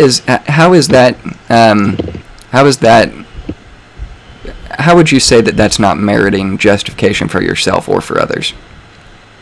Okay. Again, first of all, remember, we distinguish between strict merit and condign merit. The kind of merit that is being described here is condign merit, which is merit that God chooses to bestow, not that he is not obligated to do so. It's in the context of relationship. Second of all, wait, I had a train of thought, I lost it. I don't know what my second point was. Okay, I'll wrap it up with this last question, then we can move on. So, I want to ask you, do you believe that you must pay for your own sins until a satisfactory punishment has been met in God's eyes in this life, or in the temporal state of the next, according to Catechism of the Catholic Church 1472, where it says this: "On the other hand, every sin, every venial, entails an unhealthy attachment to creatures, which must be purified either here on earth or after death in the state called purgatory. This purification frees one from what is called the temporal punishment of sin," unquote. Sorry, could you repeat the paragraph number? 1472. 1472. Yep. Okay. Okay, so we don't believe, first of all, that we pay for our sins in the sense that, we atone for our own sins to have them forgiven by God. So, you're drawing from the section on indulgences. So, and this is a section that is often misunderstood. An indulgent, actually, if you read in the section right before that, it says an indulgence is a remission before God of the temporal punishment due to sins whose guilt has been already forgiven. So the entire section that you just quoted in 1472 is talking about somebody who has already had the legal guilt of their sin forgiven, but still has a temporal punishment attached to that sin. Even if you're not Catholic, you have to agree, because Hebrews 12 teaches it, that any sin we commit does result in some sort of temporal punishment or discipline, which is basically what the Catechism is getting at there. Okay, yeah, I'm sure we can draw more out on that as we go. So with that, we're going to move on to the next portion of the debate, which is going to be rebuttal periods, 5 minutes each, and the clock is up, so you can take it away whenever you want. All right. Okay, I have a few notes that I wrote during your presentation. First of all, I would like to thank Joshua for his presentation and for enunciating his view on justification. And I'm also appreciating the fact that he just gave a plug for my academia.edu account. Yes, it is true that that account contains essays written by me as a Protestant that I no longer hold to. I decided that it would be better to leave them on there as sort of like a a way for me to personally make note of the things that I said in the past, and I'm happy to be held accountable to things that I've said in the past. Now, I should make note that I made a lengthy statement about historical theology in my presentation, and Joshua only briefly addresses it and does so to brush it aside. Now, I realize that as an adherent to sola scriptura, he does not really feel absolutely bound to patristic and medieval consensus on justification. But you have to wonder, how could 1,500 years of exegesis of the New Testament miss something that is so fundamental to the gospel? And that being said, what would he say about some of the reformers themselves, who, in fact, affirmed some of the things that he would see as falling under the heading of false teaching on salvation? For example, making someone objectively righteous is not a Catholic distinctive. Many Lutheran theologians, such as Melanchthon and members of the Finnish school and Jordan Cooper, held the same view. Also, I have it on the authority of good Wesleyan friends that John Wesley also believed that God makes a sinner objectively righteous. Furthermore, it's also held by the Reformed theologian Peter Martyr Vermigli. So the idea of justification as making one righteous is more ecumenical than my opponent would lead you to think. And now let's get to some of the stuff regarding St. Paul. So regarding Paul's argument in Galatians, so what is Paul actually getting at? If you read closely, it's actually the Judaizer position that he is trying to counter. And the Judaizer position is that you must adhere to the Old Covenant to be saved. In Acts 15, verse 1, we are told that the Judaizers taught, unless you are circumcised according to the custom of Moses, you cannot be saved, unquote. And yet if you read Paul, one comes across a dilemma. In Romans 4, he cites Genesis 15, verse 6 as the moment of Abraham's justification. Yet we know that Abraham was called by God in Genesis chapter 12. Hebrews 11 cites Abraham's response to God in Genesis 12 as an example of his faith, so presumably he was justified then. Furthermore, James presents Abraham as being justified when he obeyed God in Genesis 22. This would be problematic if one supposes that justification is a one-off event. If one supposes that justification is something that can be lost and regained, however, none of this is a problem. We can affirm that Abraham was justified in Genesis 12 and in Genesis 15 and in Genesis 22. Catholic theology harmonizes Paul and James seamlessly, which is more than what I can say about Protestant theology, which is why, as is well known, Martin Luther wanted to remove James from the canon, calling it an epistle of straw. Now, finally, I want to also talk about David, and I alluded to this briefly in the rebuttal. He wants to say that your standing is something that can never change, as he says. But, you already have Abraham as an example of how that could be problematic, and also David is presented as justified when he repents of his adultery with Bathsheba. Was he not justified before that? Again, according to Catholic theology, it makes perfect sense because David could have lost his justification when he committed adultery with Bathsheba and murdered Uriah, and became justified again when he repented of that sin. And finally, I think there's a misunderstanding about mortal sin here. Mortal sin, if you repent of it before the end of your life, it can absolutely be forgiven by God. In the context of the New Covenant, that is through the sacrament of reconciliation. In the Old Covenant, God's dealings with his people were different, so whatever means God chose to use back then as his method of absolution, that is how David regained his justification after his mortal sin. All right. Okay, perfect. Let me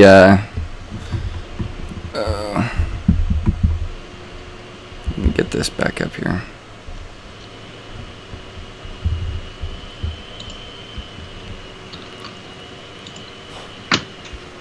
Let's see, 5 minutes.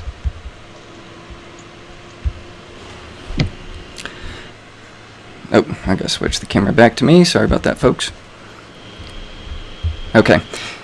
So yeah, thanks again, Lewis. I really appreciate you coming on to have this debate. I think it's been profitable. I think that we have clearly looked at some of the differences that we do have, and I think that the differences that we do have regarding justification need to be drawn out more. In reference to some of the unity that you said we need to focus on, you said that faith alone in reference to is in reference to initial justification, but not ongoing justification. And I affirmed as well in my opening that we do have a lot of things in common, but when it comes to the doctrine of justification, we surely do have an area of contention.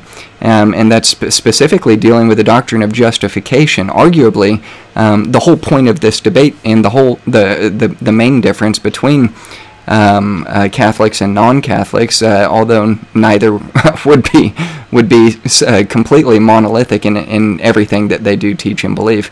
But yeah, I do think that faith alone is, in my perspective, in reference to initial justification, but also not ongoing justification, but final and complete and once and for all justification, because the cross of Christ literally paid for the sins past, present, and future of all mankind.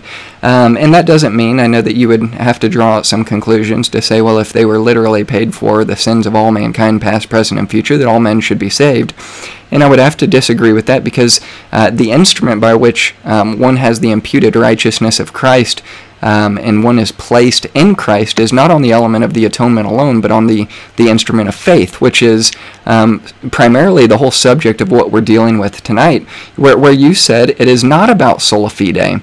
And I would argue this is most definitely the subject of faith alone, and not about how long faith alone lasts, but about whether or not faith alone in the finished work of Christ alone is enough to save a person alone. So you said, are good works done in a state of grace or meritorious? In my responses, any works done, whether in a state of grace or not, are never meritorious, or it is no longer a state of grace. I think Paul makes that abundantly clear in Galatians, where he says that whether it be by grace or whether it be by law, if it be by law, it's no more of grace, and grace ceases to be grace. So even if we say that our works are a means of grace, it's no longer a means of grace because it's by works. And I think that's something to be drawn out in this conversation to come to a conclusion. You said that the patristics all taught the relationship of the works in conjunction with grace as meritorious for salvation, and that salvation could be lost. But yet I think it's interesting you didn't quote anyone who held this view, but just made the statement. I would contend that the patristics can be used in either direction, and their opinions are valuable, but that doesn't make them valid. Your opinion is valuable here tonight, but it's not valid, as in it's not true. So I would say that, and with a qualification of Ignatius in his epistle to the Magnesians, where he says, "May I enjoy you in all respects, if indeed I be worthy, for though I am not bound, I am bound, I am not worthy to be compared to any of you that are at liberty. I know that you are not puffed up, for you have Jesus Christ in yourselves, and all the more when I commend you, I know that you cherish modesty of spirit, as it is written, the righteous man is his own accuser." It is clear that Ignatius is drawing a distinction between a righteous man being his own accuser by his works and the righteous man being declared righteous by the works of Christ. And the reason I can say that is because he goes on to say this, "And all the more I commend you, I know that you cherish modesty of spirit, as is written, the righteous man is his own accuser." And he goes on and says, "And again, declare thou first thine iniquities, that thou mayest be justified. And again, when you shall have done all things that you are commanded, you say, we are unprofitable servants. For that which is highly esteemed among men is abomination in the sight of God. For the Scripture says, God is merciful to me, a sinner." Therefore, those great ones, Abraham and Job, styled themselves dust and ashes before God. And David says, "Who am I before O Lord, that thou glorified me hitherto?"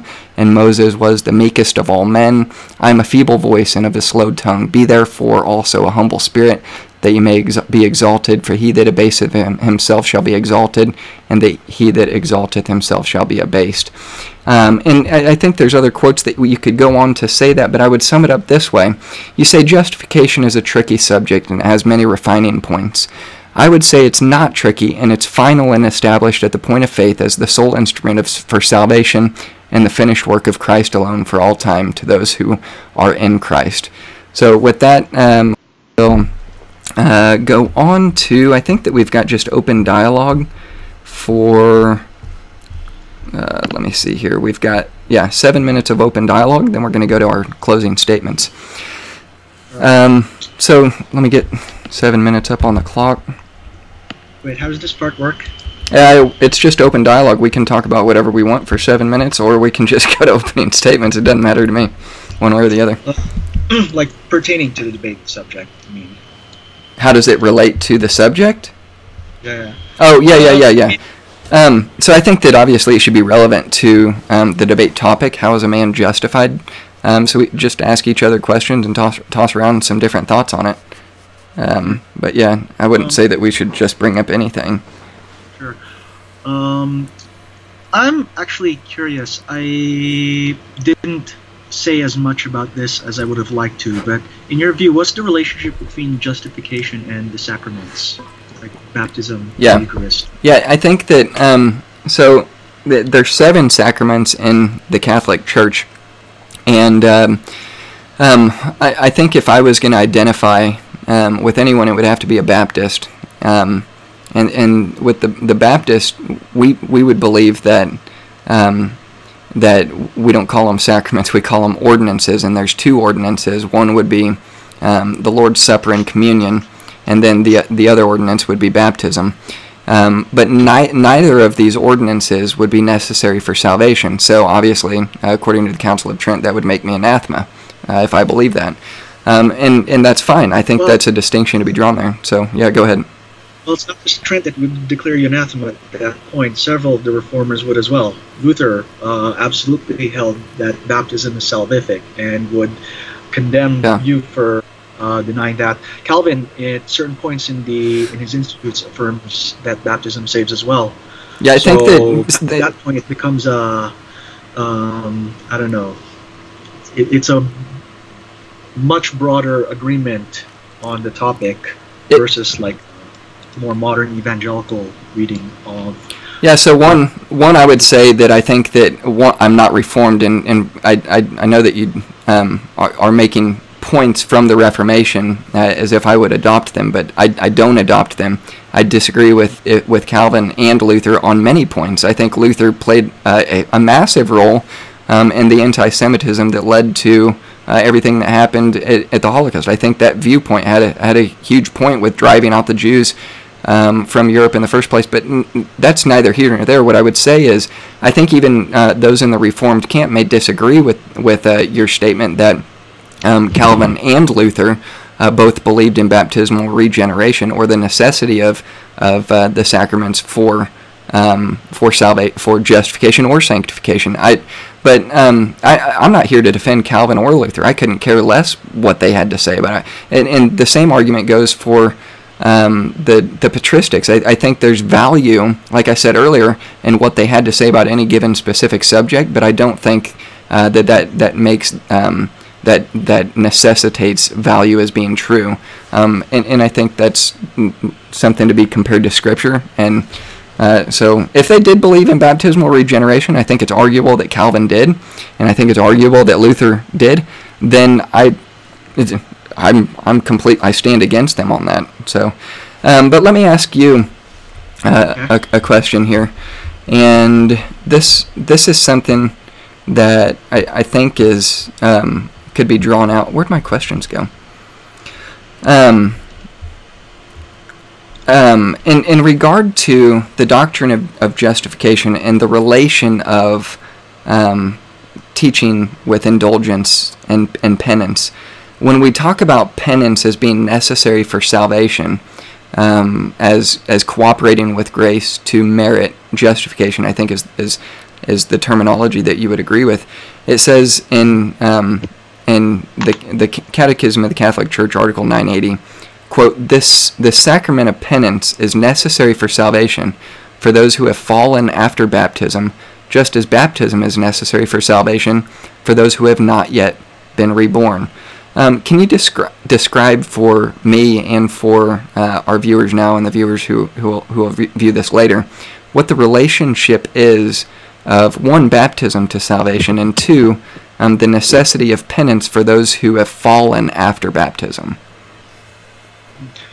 Sure. With regards to baptism being salvific, I think it's one of those places where Scripture is fairly clear. Like 1 Peter 3, verse 21 explicitly says, baptism now saves you.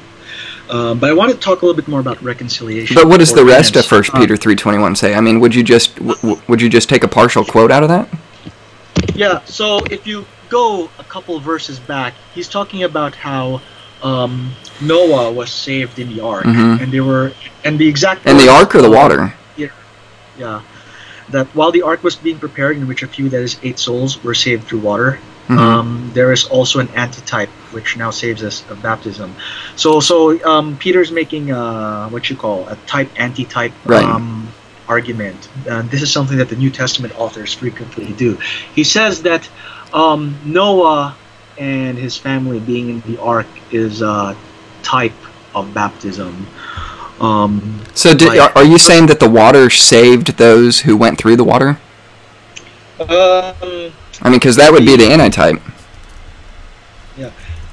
Again, types and antitypes are not like exact images of each other. Like, for example, Jesus is not a literal lamb. In fact, if you try to make the connection between the Old and the New Testament to like one-to-one, you run into the problem that the Old Testament condemns human sacrifice. But be that as it may, I think Peter at this point is going from the fact that water is present in both the type and the antitype. But so people who... I don't mean to... Yeah, go ahead. Yeah, the people who are in the ark symbolize the people who receive baptism. Are you sure about that? Yeah, that is Peter's argument. So no, I would disagree with you. I think that 1 Peter 3:21 is without a doubt giving you a type versus an antitype, and the type would be the ark is a type of Christ. The water is a type of judgment. I mean, if you're going to take the position that baptism is what places one into Christ, then I would say that you're wrong. And anybody that water actually touched perished. And take that for example. The only 8 people who came out of those waters saved were the 8 who were in the ark.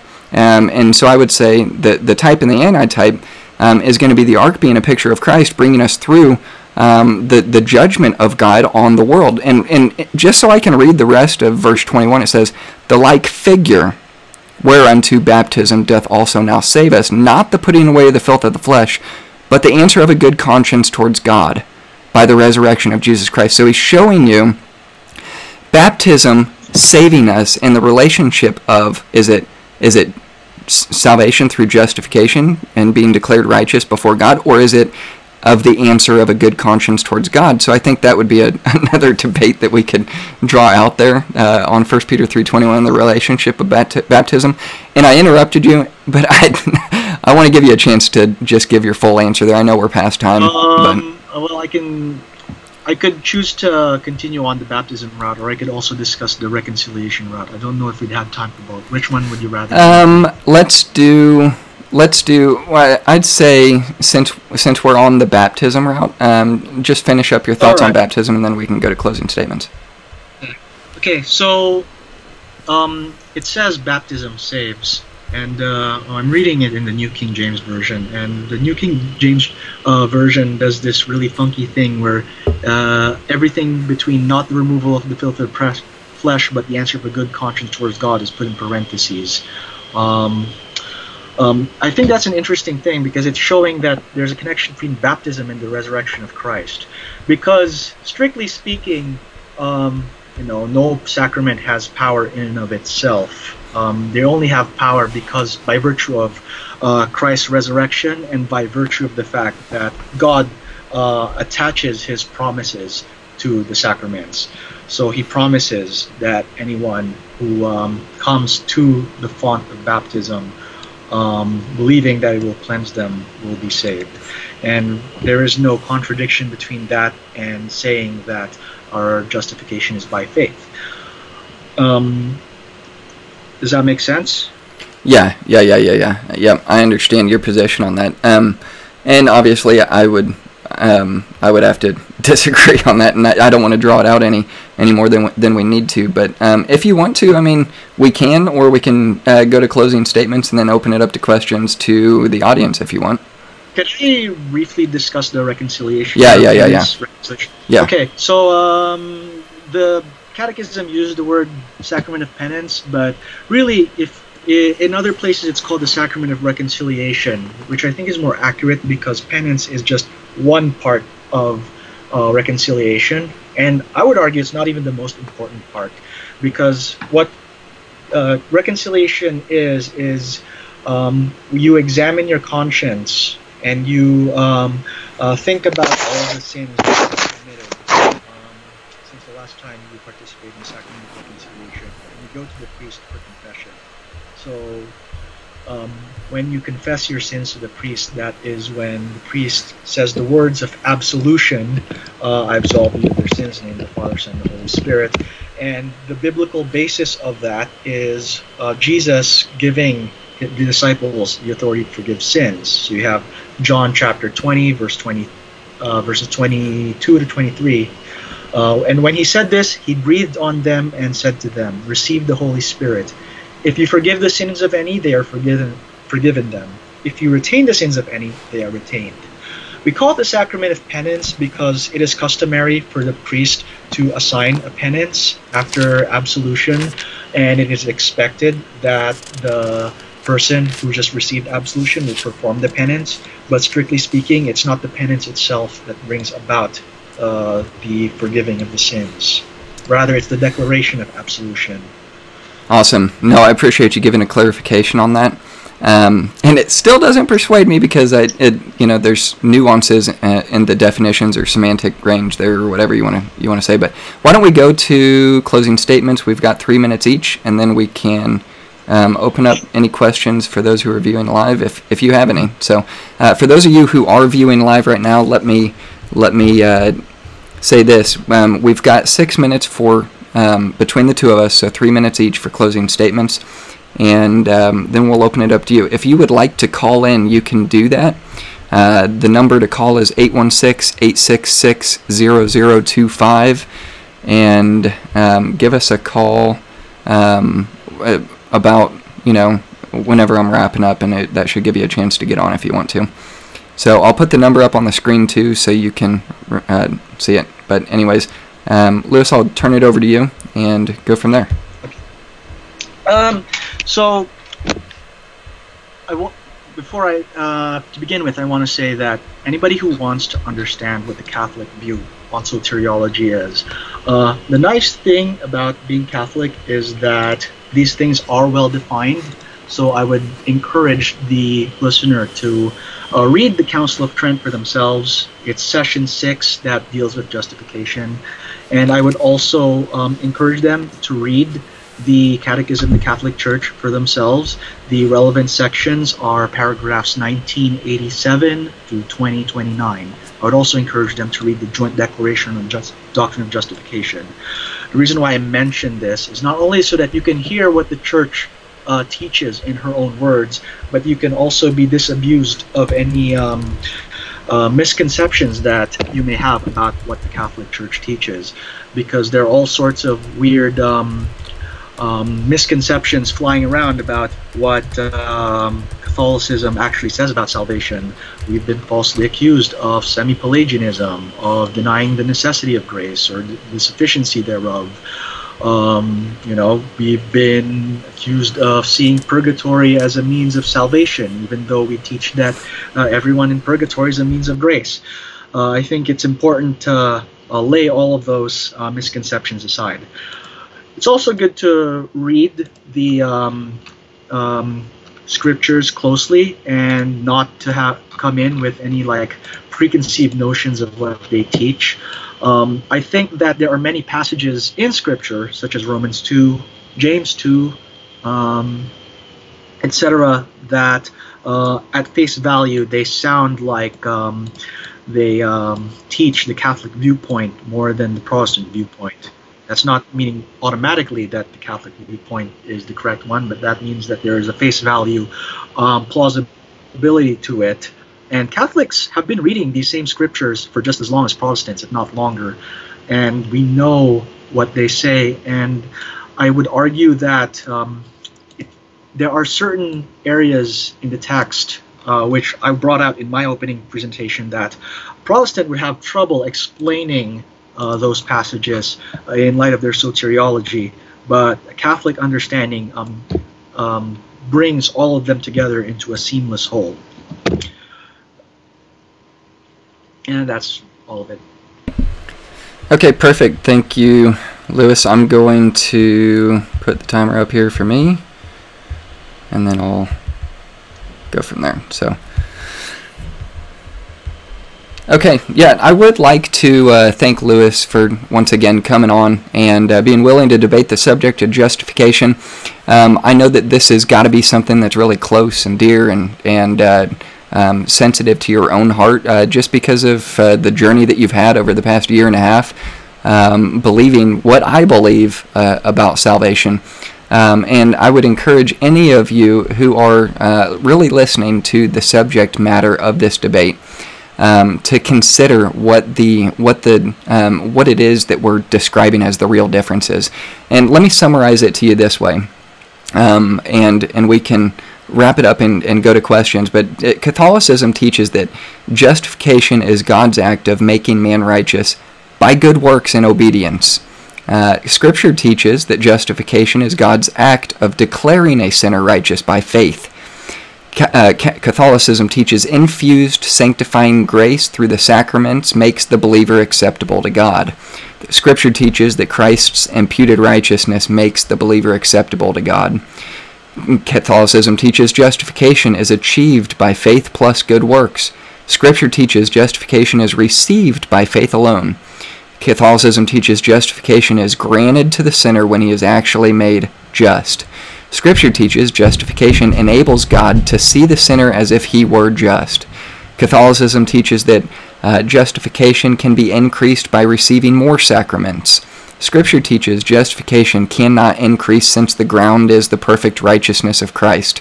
Catholicism teaches justification is affected by sin. Scripture teaches justification is a permanent verdict and is not affected by sin. Catholicism teaches final justification is not determined until death. Scripture teaches that justification comes at the moment of faith in Jesus Christ.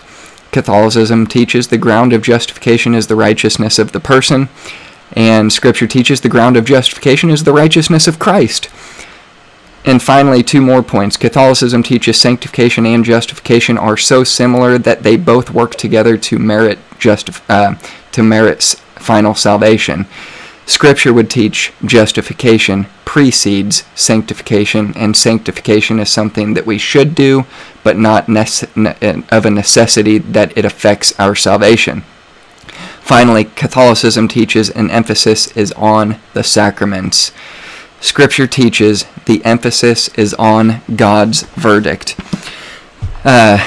Lewis summarized in his conclusion that there are such vast differences in the relationship of faith and works to what James describes in James 2 and what Romans describes in Romans 2 with Romans 4. And I'll wrap up my conclusion here where James says this. He says, "What does it profit, my brethren, though a man says he has faith and has not works, can that faith save him? Even so, faith, if it has not works, is dead, being alone." That's the faith he just described. "Yea, a man may say, you have faith and I have works. Show me your faith without your works, and I'll show you my faith by my works." He's showing there the description of the relationship of a dead faith with works versus a live faith with works. And he's describing in verse 18, "Yea, a man say, you have faith and I have works. Show me your faith without your works, and I'll show you my faith by my works." And he goes on to say in verse 24, you see then how that by works a man is justified and not by faith only. We've got to take into context of any passage that Catholicism would teach the necessity of works for salvation must be considered in what is being spoken about within the context where you can see that James is describing the relationship of works with a live faith, and not the necessity of works to make faith alive.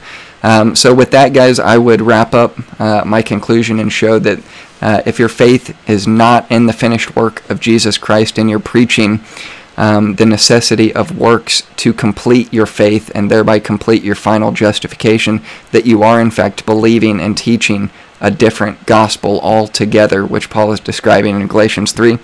My time is up here. If we have any questions from the audience, you can call in 816-866-0025. We've only got 3 people viewing live right now, and that's totally fine. If you want to send in any questions, you can do that as well. And we don't have any, so we might just wrap it up and go from there. But anyways, Lewis, let me put you back on the screen. And I've got to say, dude, I really appreciate you coming on. We do have a question here from Marissa Gaston. Hope I'm pronouncing your name right, but you say this. I want to put that on the screen as well so you guys can see it. How would Lewis interpret Ephesians 2:8, 9, and I think you said 10 in your opening statement, and reconcile it with what Catholicism teaches about the relationship of, I'm reading into this, grace and works? Yeah. So, again, this is, if you begin in Ephesians chapter 2, verse 1, it says, and I'm quoting the RSV, He made you alive when you were dead through the trespasses and sins in which you once walked on the course of this world, following the prince of the power of the air, the spirit that is now at work in the sons of disobedience. So I want to emphasize that this is referring to God making the believer spiritually alive when they were formerly dead. And of course that is repeated in verse 5. Even though we were dead in our trespasses, He made us alive together in Christ. And verse 6, He raised us up with Him and made us sit with Him in the heavenly places in Christ Jesus. Immediately, this tells us what point of salvation Paul is referring to here. It is that point where we move from a state of spiritual deadness to a state of spiritual life. And that is, of course, what in Catholicism we refer to as initial justification. And as I mentioned in my opening statement, we do affirm that your initial justification takes place by faith alone.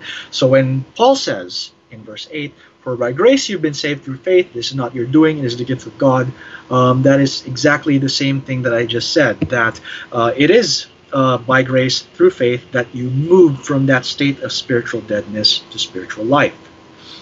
And of course, as I mentioned before, you can't quote verses 8 and 9 and not also quote verse 10, which says, "For we are His workmanship, created in Christ Jesus for good works, which God prepared beforehand that we should walk in them." So good works are the telos, if you will, of faith. That is the reason why we are granted faith, so that that faith would produce those works. Okay, yeah, and we've got another question that's come in. I'd like to give my answer on that as well, so we can have both sides to it. But I would say this, if you start in verse 1, he says, "And you has He quickened who were dead in trespasses and sins." So obviously, right off the bat, he's talking to Christians. You can see that. He's talking to Christians. And even in chapter 1, when you see the references to predestination, one thing that Lewis has not changed is his from his conversion from Reformedom to Catholicism would be his view on predestination. Although he would say God is predestinated now people to be given the amount of actual initial grace in order to receive initial justification, when before he would believe that God has predestined those who He chose before the foundation of the world to be predestined to become sons of God to final justification. So that would be a major point of difference. But I would say both camps are wrong, which is why I said in my opening statement, Lewis, you've traded one distortion of the gospel for an altogether perversion of the gospel when it comes to the doctrine of justification. I would say this.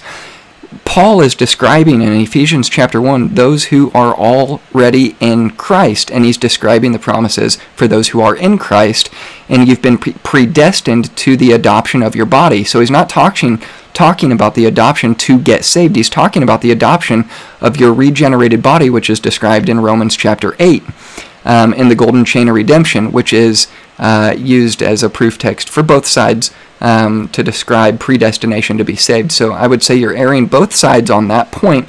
But here in Ephesians chapter 2, when he describes the relationship of grace and works in verses 8 through 10, I would agree with you. You've got to look at verse 10 there. But one difference that I'm going to point out that you didn't is that he ordained that we should walk in them. That does not mean that the ordination of us being necessitated for us to walk in them in order to keep salvation, which I think is being read into the text and needs to be walked out of the text, because in virtue, guys, Ephesians chapter 2 shows us in verse 6 that you also didn't read, and he's raised us up together and made us sit together in heavenly places in Christ Jesus. Now, obviously, that hasn't happened yet. But what it's showing is the absolute promise that God sees in the future as good as right now. He sees us seated in heavenly places right now because we are in Christ, and that's where Christ is seated. Now, we're not there yet, but we've got the promise that we will be there at a later date. But anyways, I don't want to take any more time than I have. Mark Hyam says this: Lewis, is it possible for you to lose your salvation in Roman Catholicism? Are you keeping enough good works to keep yourself saved? I think that's a valid question. So, Lewis, how would you answer that? Well, yes, Catholicism does teach that salvation can be lost through mortal sin. And I think that there's a bit of a misconstrual of what exactly it means to say you're doing enough good works to stay saved. Because, like, the kind of... How do I say this? When we fail to do good works, then that is a sin of omission. I'm not entirely clear on whether a sin of omission counts as a mortal or a venial sin. As far as I know, unless someone is being murdered and you deliberately avoid helping them to avoid getting murdered, I think a sin of omission only counts as a venial sin. So strictly speaking, it would not send you to hell. Does that make sense? Yeah. Okay. Let me give my take on that. In 1 John 5, which is going to be the same reference that Lewis gave in one of the articles that I mentioned in my opening, which you can get on academia.edu. Another plug for it. Go check it out. Lewis says this, before he converted to Catholicism, he references this verse here. If we receive the witness of men, I would compare that we're talking about the witness of men when we're talking about Roman Catholicism and saying that you can lose your salvation and all of these things. He says the witness of God is greater, for this is the witness of God which he has testified of his Son. He that believes on the Son of God has the witness in himself. He that believes not God has made him a liar, because he believes not the record that God gave of his Son. And this is that record, that God has given to us eternal life, and this life is in his Son. He that has the Son has life, and he that has not the Son of God has not life. These things have I written to you that believe on the name of the Son of God, that you may know that you have eternal life, and that you may believe on the name of the Son of God. Now, I would say this. Now, obviously, Lewis would say, yeah, I totally agree with that. As a Catholic, we believe that. We believe that. What it doesn't teach you is that you can reject Christ and therefore pull yourself out of Christ and lose the promise of eternal life. Now, what I would say to that is in 2 Timothy 4, where Lewis would have to prove to us that even if we deny him, he cannot deny himself. You can deny Christ like Peter did and never lose your salvation. As a Christian, I believe that, because the doctrine of eternal security is placed in the finished work of Christ and not your ongoing works to keep you in Christ.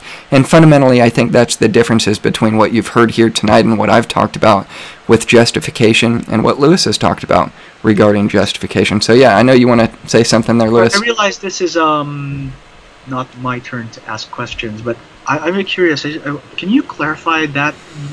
I may have misunderstood but did you say that a person can deny Christ and he is still saved by Christ? I think that, yeah, I mean, it says it in 2 Timothy 4 that even if we deny him, and I'm sure that you'll go to Matthew as well, where he'll deny you before the Father. But I'm showing you the New Testament principle that even if we deny him, he cannot deny himself, because as we read in Ephesians chapter 2, he's not looking at us at the judgment. He's looking at us in Christ. So when we talk about him not being able to deny himself, that's exactly what we're talking about. The righteousness of the Christian is literally the righteousness of Christ. And even if we deny him, he's not rejecting us at the judgment seat of Christ. He's accepting us in Christ because he sees us in Christ. And that can never be taken away.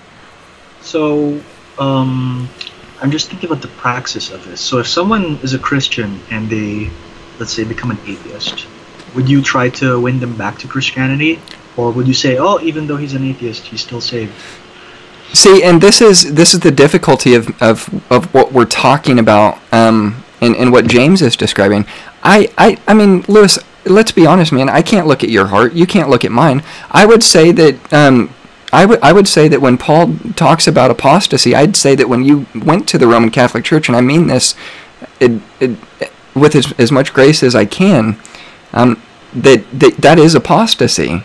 And when we talk about who is saved and who's not, the Calvinist, and this is what you would have believed before, would say, well, they came out from among us because they were never of us. I don't believe that.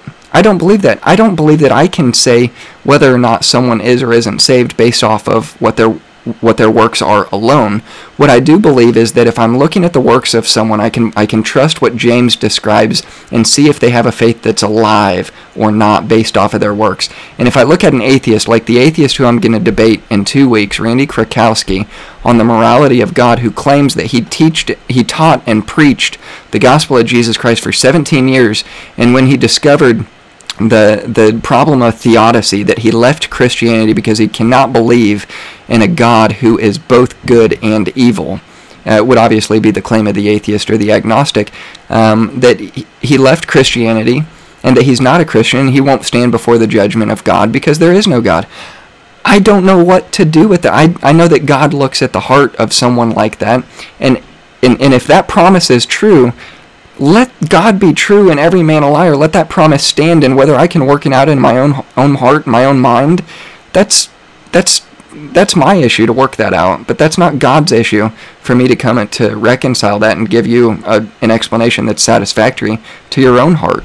I just don't know how to deal with that exactly. Okay. Any more questions? Yeah, let's see. Okay. No, I think that's it. So that'll be a wrap, man. I really do appreciate you coming on, and for the sake of the benefit of why I think this is important, is obviously going to be the same motive for both of us. It's not just to win a debate. I don't think that's your goal. I don't think that's my goal. I think the goal is to portray what we believe is the gospel of Jesus Christ, and hopefully for anyone who listens this to hear it and to accept Christ as their personal Savior and to get saved. So that's my final word. I want to give you the last word, and then I'm going to cut to my closing scene and go from there. We already did closing statements. Oh, we did. I just wanted to see if you had a final thought. I mean, yeah. If not, that's cool. Yeah, well, all I have to say is if anyone's interested in following my writings, I blog on eacanada.wordpress.com. I don't, like, most of what I've been writing recently are just commentaries on the scripture readings from the Sunday readings at the Mass. However, once in a while, I will review books and debates, and if there's a topic that is really pressing and I feel the need to address it, I'm going to write an article on it. So yeah, be sure to check that out. My most recent article that people might be interested in is it's again on the topic of Christian-Muslim apologetics. I was at a debate between Shabir Ali and John Torres, debating the resurrection. So my commentary and review of that debate is on my website. Awesome. Cool. That'll work, man. Thanks again for coming on. I wish you the best, Lewis, and I know that it's been quite a journey for you, so I pray for you. And with that said, I hope you have a good evening, and go Chiefs, because we are in the Super Bowl. And the superb owl. It's a what? Right? The superb owl. The superb owl, dude. Yeah, that's good. I've never heard that. So, yeah. What does that mean? Yeah, go ahead. Because it's Super Bowl, there's no like space in between it, so you can put the space between super and bowl, or you could put the space between superb and owl. Nice, dude. I haven't heard that. I choose to interpret it as the latter. That's good. That's good. That's good. All right, man. Well, have a good night. We'll hopefully catch up with you sometime soon. So, sure. Talk to you soon. God bless. Weekend. You too. All right, guys. Well, I'm going to cut to my closing scene here and give you an update on what to expect in the next couple of weeks. So, as I said earlier, I've got a debate that's coming up, and I'll have to give you the dates as it comes, but I just can't remember off the top of my head what it is. Randy Krakowski, we're going to be debating the origin of morality. Then me and Matt Slick are going to debate limited atonement. And I've got another debate. I can't remember what that is, but stay tuned, because I'm gonna send you some updates as they come. But anyways, yeah, please rate, like, and share this with those who you think would find it beneficial. As always, you can reach out to me at talkingchristianityapologetics@gmail.com, or you can reach out to me on Facebook, Twitter, Instagram, basically any social media platform that you want to. And you can call and leave a voicemail if you need to as well, and we can address that at some point in a later broadcast, 816-866-0025. All right, well, I hope that's a blessing, guys. The doctrine of justification from the Catholic perspective and from my perspective, which I believe is the biblical perspective. One shows the necessity of works and sacraments in conjunction with grace. The other teaches grace alone, 100%. And the imputed righteousness of Christ alone to get you to heaven. All right, guys. Love you. God bless. And we'll talk to you soon. Go Chiefs.